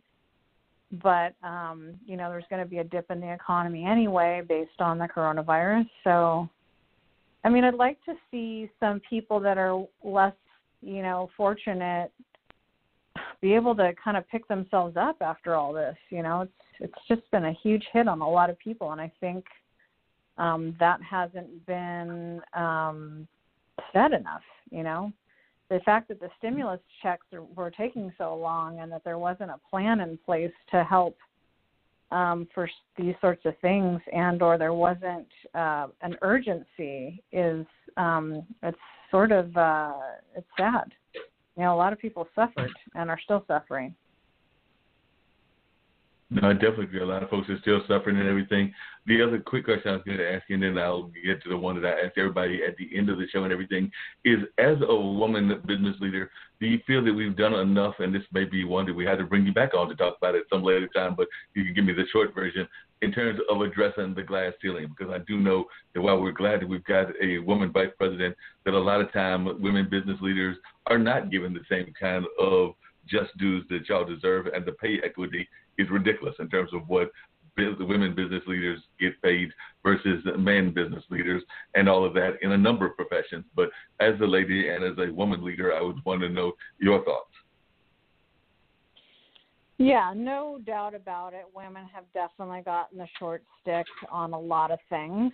You know, certainly encouraging to have the VP be not only a woman of color, but also a woman. You know, that's fantastic. I couldn't be happier about that. Not for my generation, because we're, you know, we're on the other side, but for these new generations, because if they can't see what's possible, then it's hard to attain it. So that just alone is so huge for women and for people of color.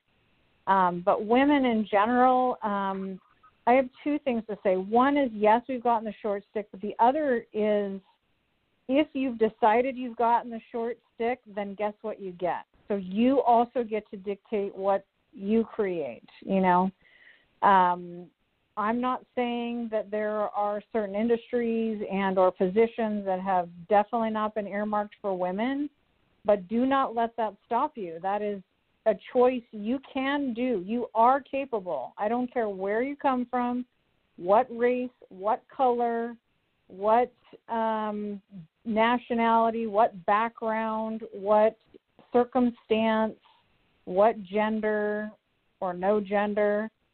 You can do whatever you want to do, but you cannot do it if you have that in mind, that you are the lesser, that everybody's going to be against you, you know, because people have done it. They've shown that it's able to be done. So part of it is the mindset of not allowing that other mindset to be part of your mindset.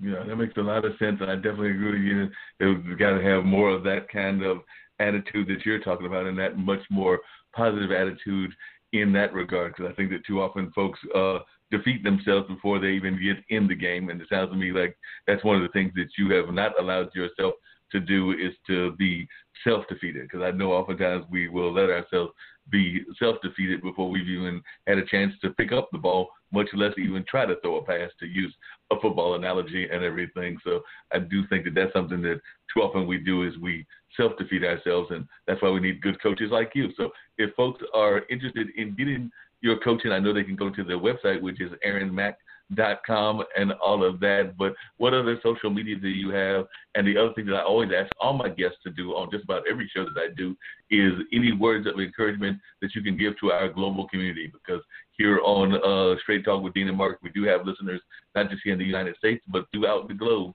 I think at one time Dean and me had counted them, and there were quite a few countries that were listening. And we've even got a network out of India that re-airs some of our stuff as well. So I would love to know your words in terms of positive thoughts and words of encouragement. Well, first and foremost, I will tell you what I tell everybody, which is I believe it is your birthright to be in joy almost exclusively. And if that is not the experience you are having, keep seeking. If you're listening to this, you are seeking. Keep going. If I'm not your right fit, there is somebody out there that can help you create this experience. We are meant to be enjoying ourselves, having fun, creating deep, meaningful relationships with people. That's the thing. All this other stuff is not the thing. This is the thing. So seek. There's plenty of people out there, maybe not slinging joy, but they're slinging some real positive things. Go and find the ones that speak to you, and don't give up. There is a movement happening. It is moving towards understanding these things, but it's not the norm yet. And so it's going to require you to keep immersing yourself into the things that you listen to and you go, that makes sense to me. Let me find out more about that, and let me find more people that are talking about those words and saying the things that hit me on a deep level. Keep seeking. It's out there. They're out there for you. If you want to find me, you can find me on Instagram. I post a ton of content, strategies, value, ideas to think about, different things you can do to make your life more enjoyable. My Instagram handle is Erin, ERIN, MACLLC, and my website is, the URL is listed there as well. And if I can be of service, I want to be of service. I always give away a free discovery call, 20 minutes, and I'll listen to whatever's got going on, and I'll give you a strategy to move on with your life. So if that sounds interesting, hit me up, DM me through Instagram.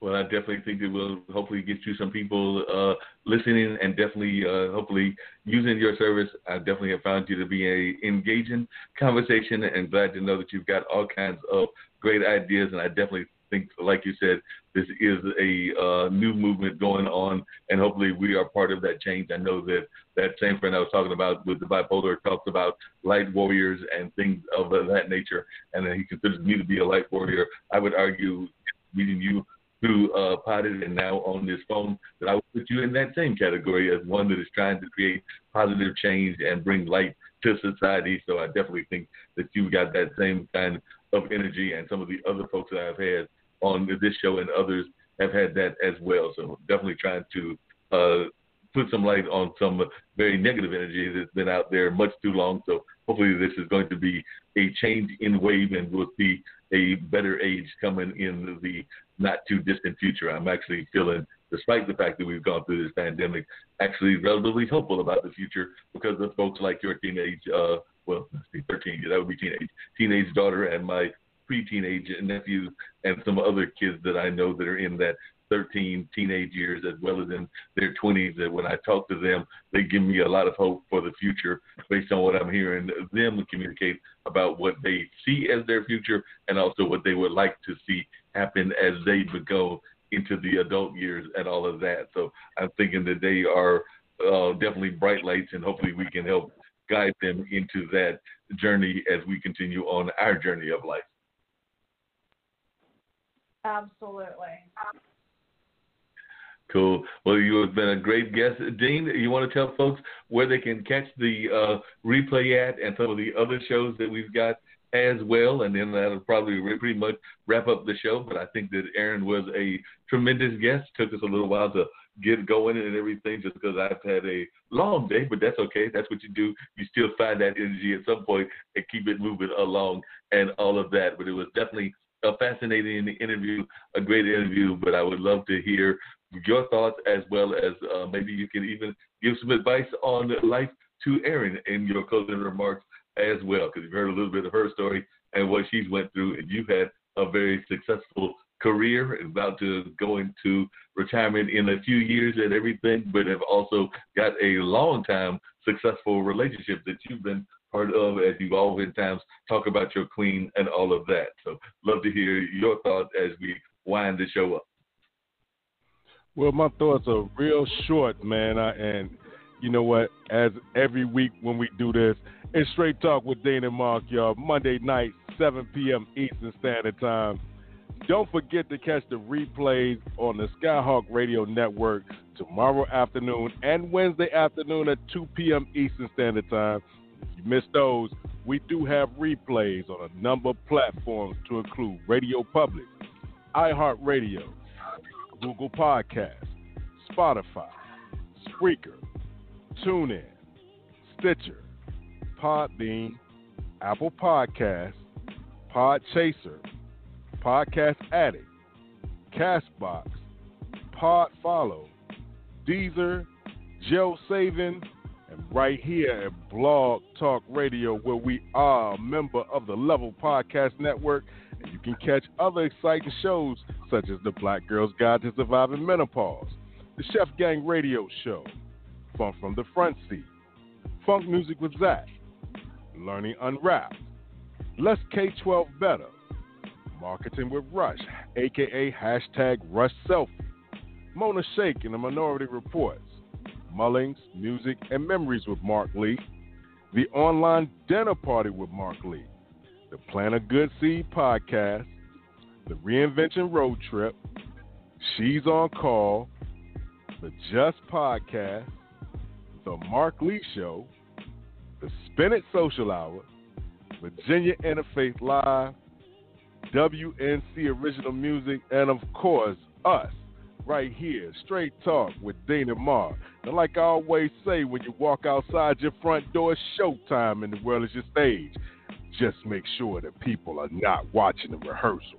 With that being said, it's the six-man Dean Geronimo. Have an outstanding week, and we see y'all in 7 days.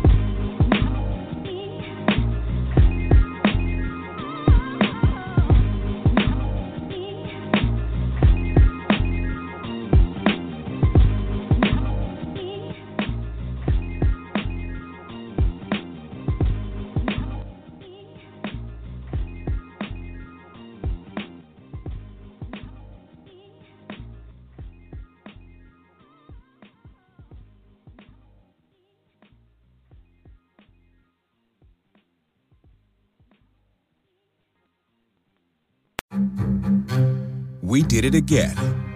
Verizon was just named America's most reliable network by Root Metrics for the 16th time in a row, proving once again that nobody builds networks like Verizon builds networks. That's why we're building 5G right. That's why there's only one best network, Verizon. Best and most reliable based on Root Metrics reports from second half 2013 to first half 2021 of 3 operators on all network types combined, not specific to 5G networks. We did it again. Verizon was just named America's most reliable network by Root Metrics for the 16th time in a row, proving once again that nobody builds networks like Verizon builds networks. That's why we're building 5G right. That's why there's only one best network, Verizon. Best and most reliable based on Root Metrics reports from second half 2013 to first half 2021 of 3 operators on all network types combined, not specific to 5G networks.